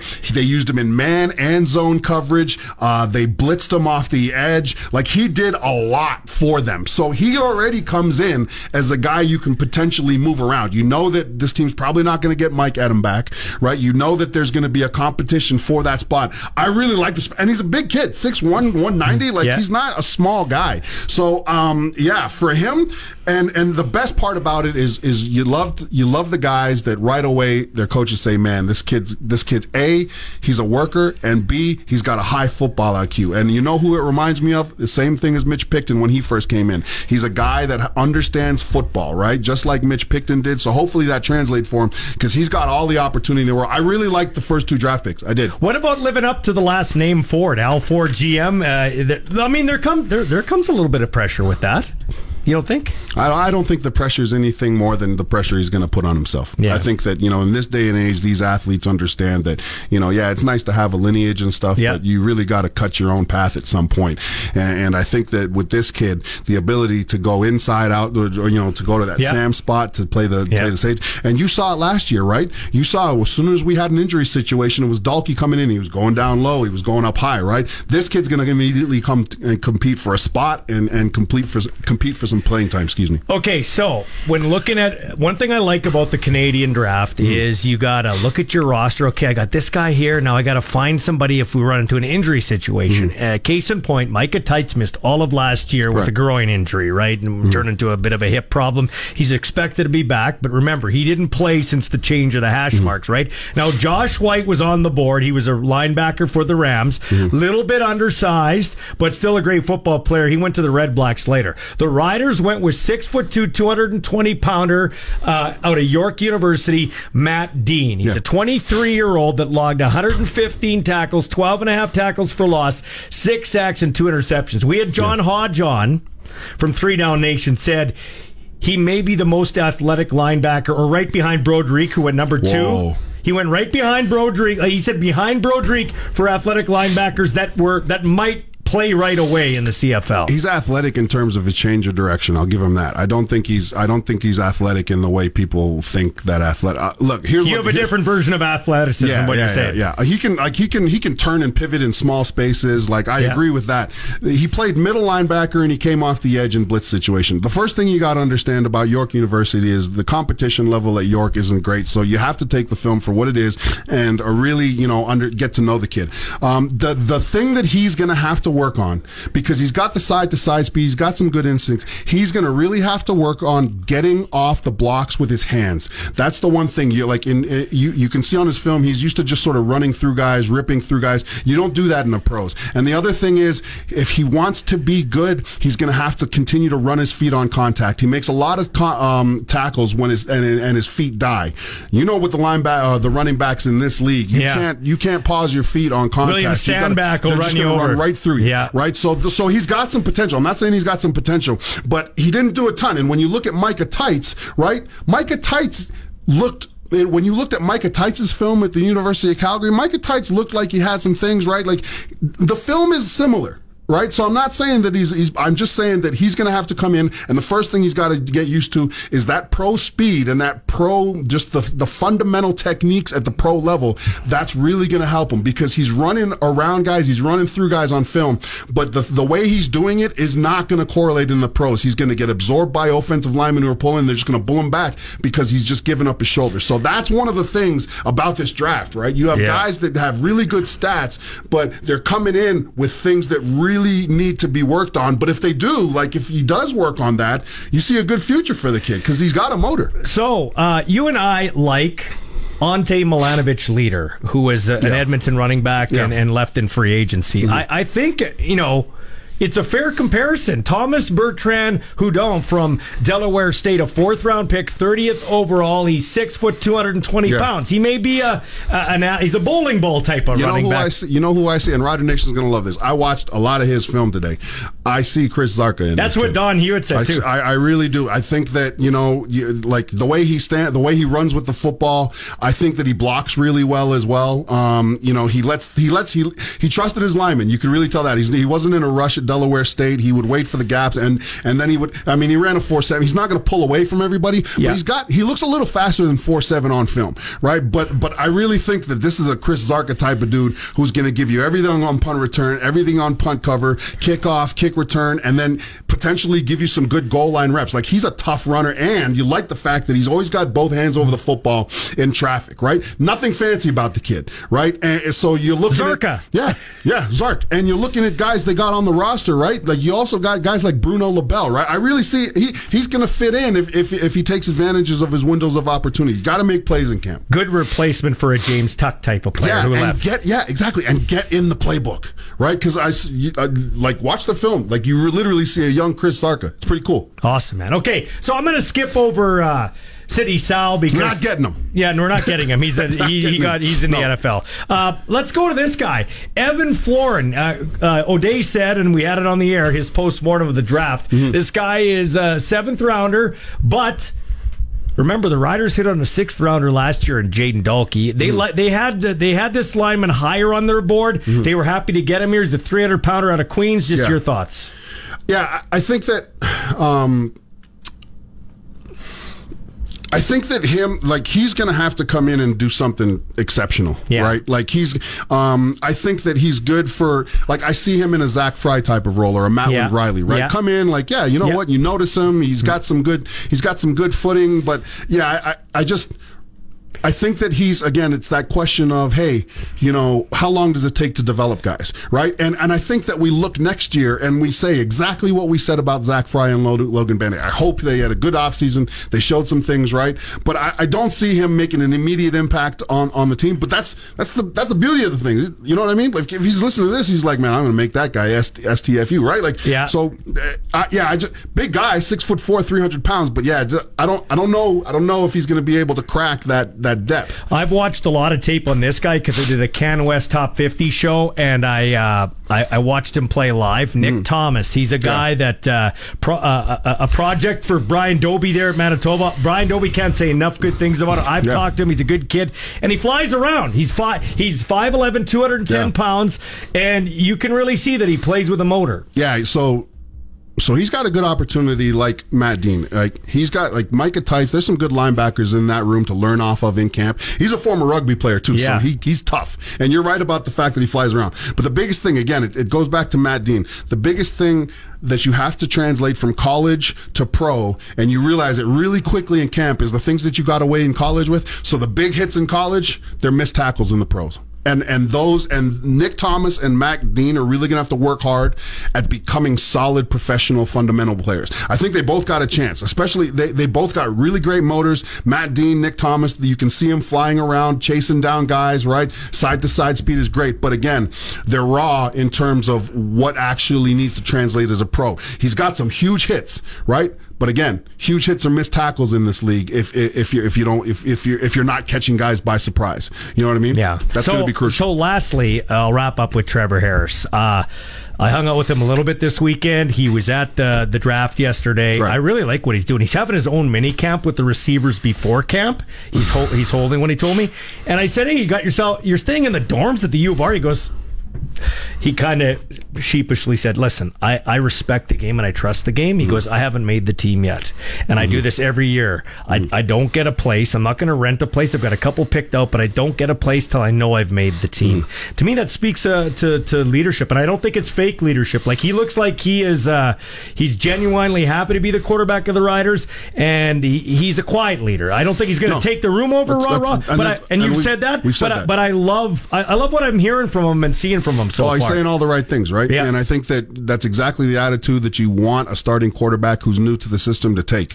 You want him to be willing, just as willing to do all the hard things, all the extra things, just as willing as Matt Dean and Evan Florian and what they need to do. He needs to do as well. And if he's seen doing those little things and really trying to assimilate himself and really working hard for the guys, it's going to be much easier when he does take that starting quarterback role, because the guys are going to respect it. And I think you're right. I think that he's, so far so good, right? Like he's come in and organizing his guys, right, to get some timing down, right. There's nothing fancy is going to go on, but it's just good to get out and get throwing with the guys, right? You spend all offseason throwing to guys that you're never going to see back until till you get back home after the season, right? Yeah. So you got to get in with your guys, and you're right, man. Like, hey, look, I haven't made the team. Right? Neither have a bunch of other people, right? And when they know that the franchise guy who's sitting over in the locker is going back to the dorms with them, man, it's gonna rub off. And when you have younger players, the best part about surrounding younger players with vets with that attitude is after the meetings, there's people there that you can ask questions to that actually know the answers. And that is so critical for young guys to get to the next level to actually make the team. This was fun, man. Let's go to camp, man. I'm ready to go. Can't wait. This has been the Sports Cage. Coming up, our radio auction with Cody and Gloria here on 620 CKRM. Today's Sports Cage has come to a close. Miss a segment? Download or stream the podcast now at sportscage.ca. Get your sports straight from the source. 620 CKRM.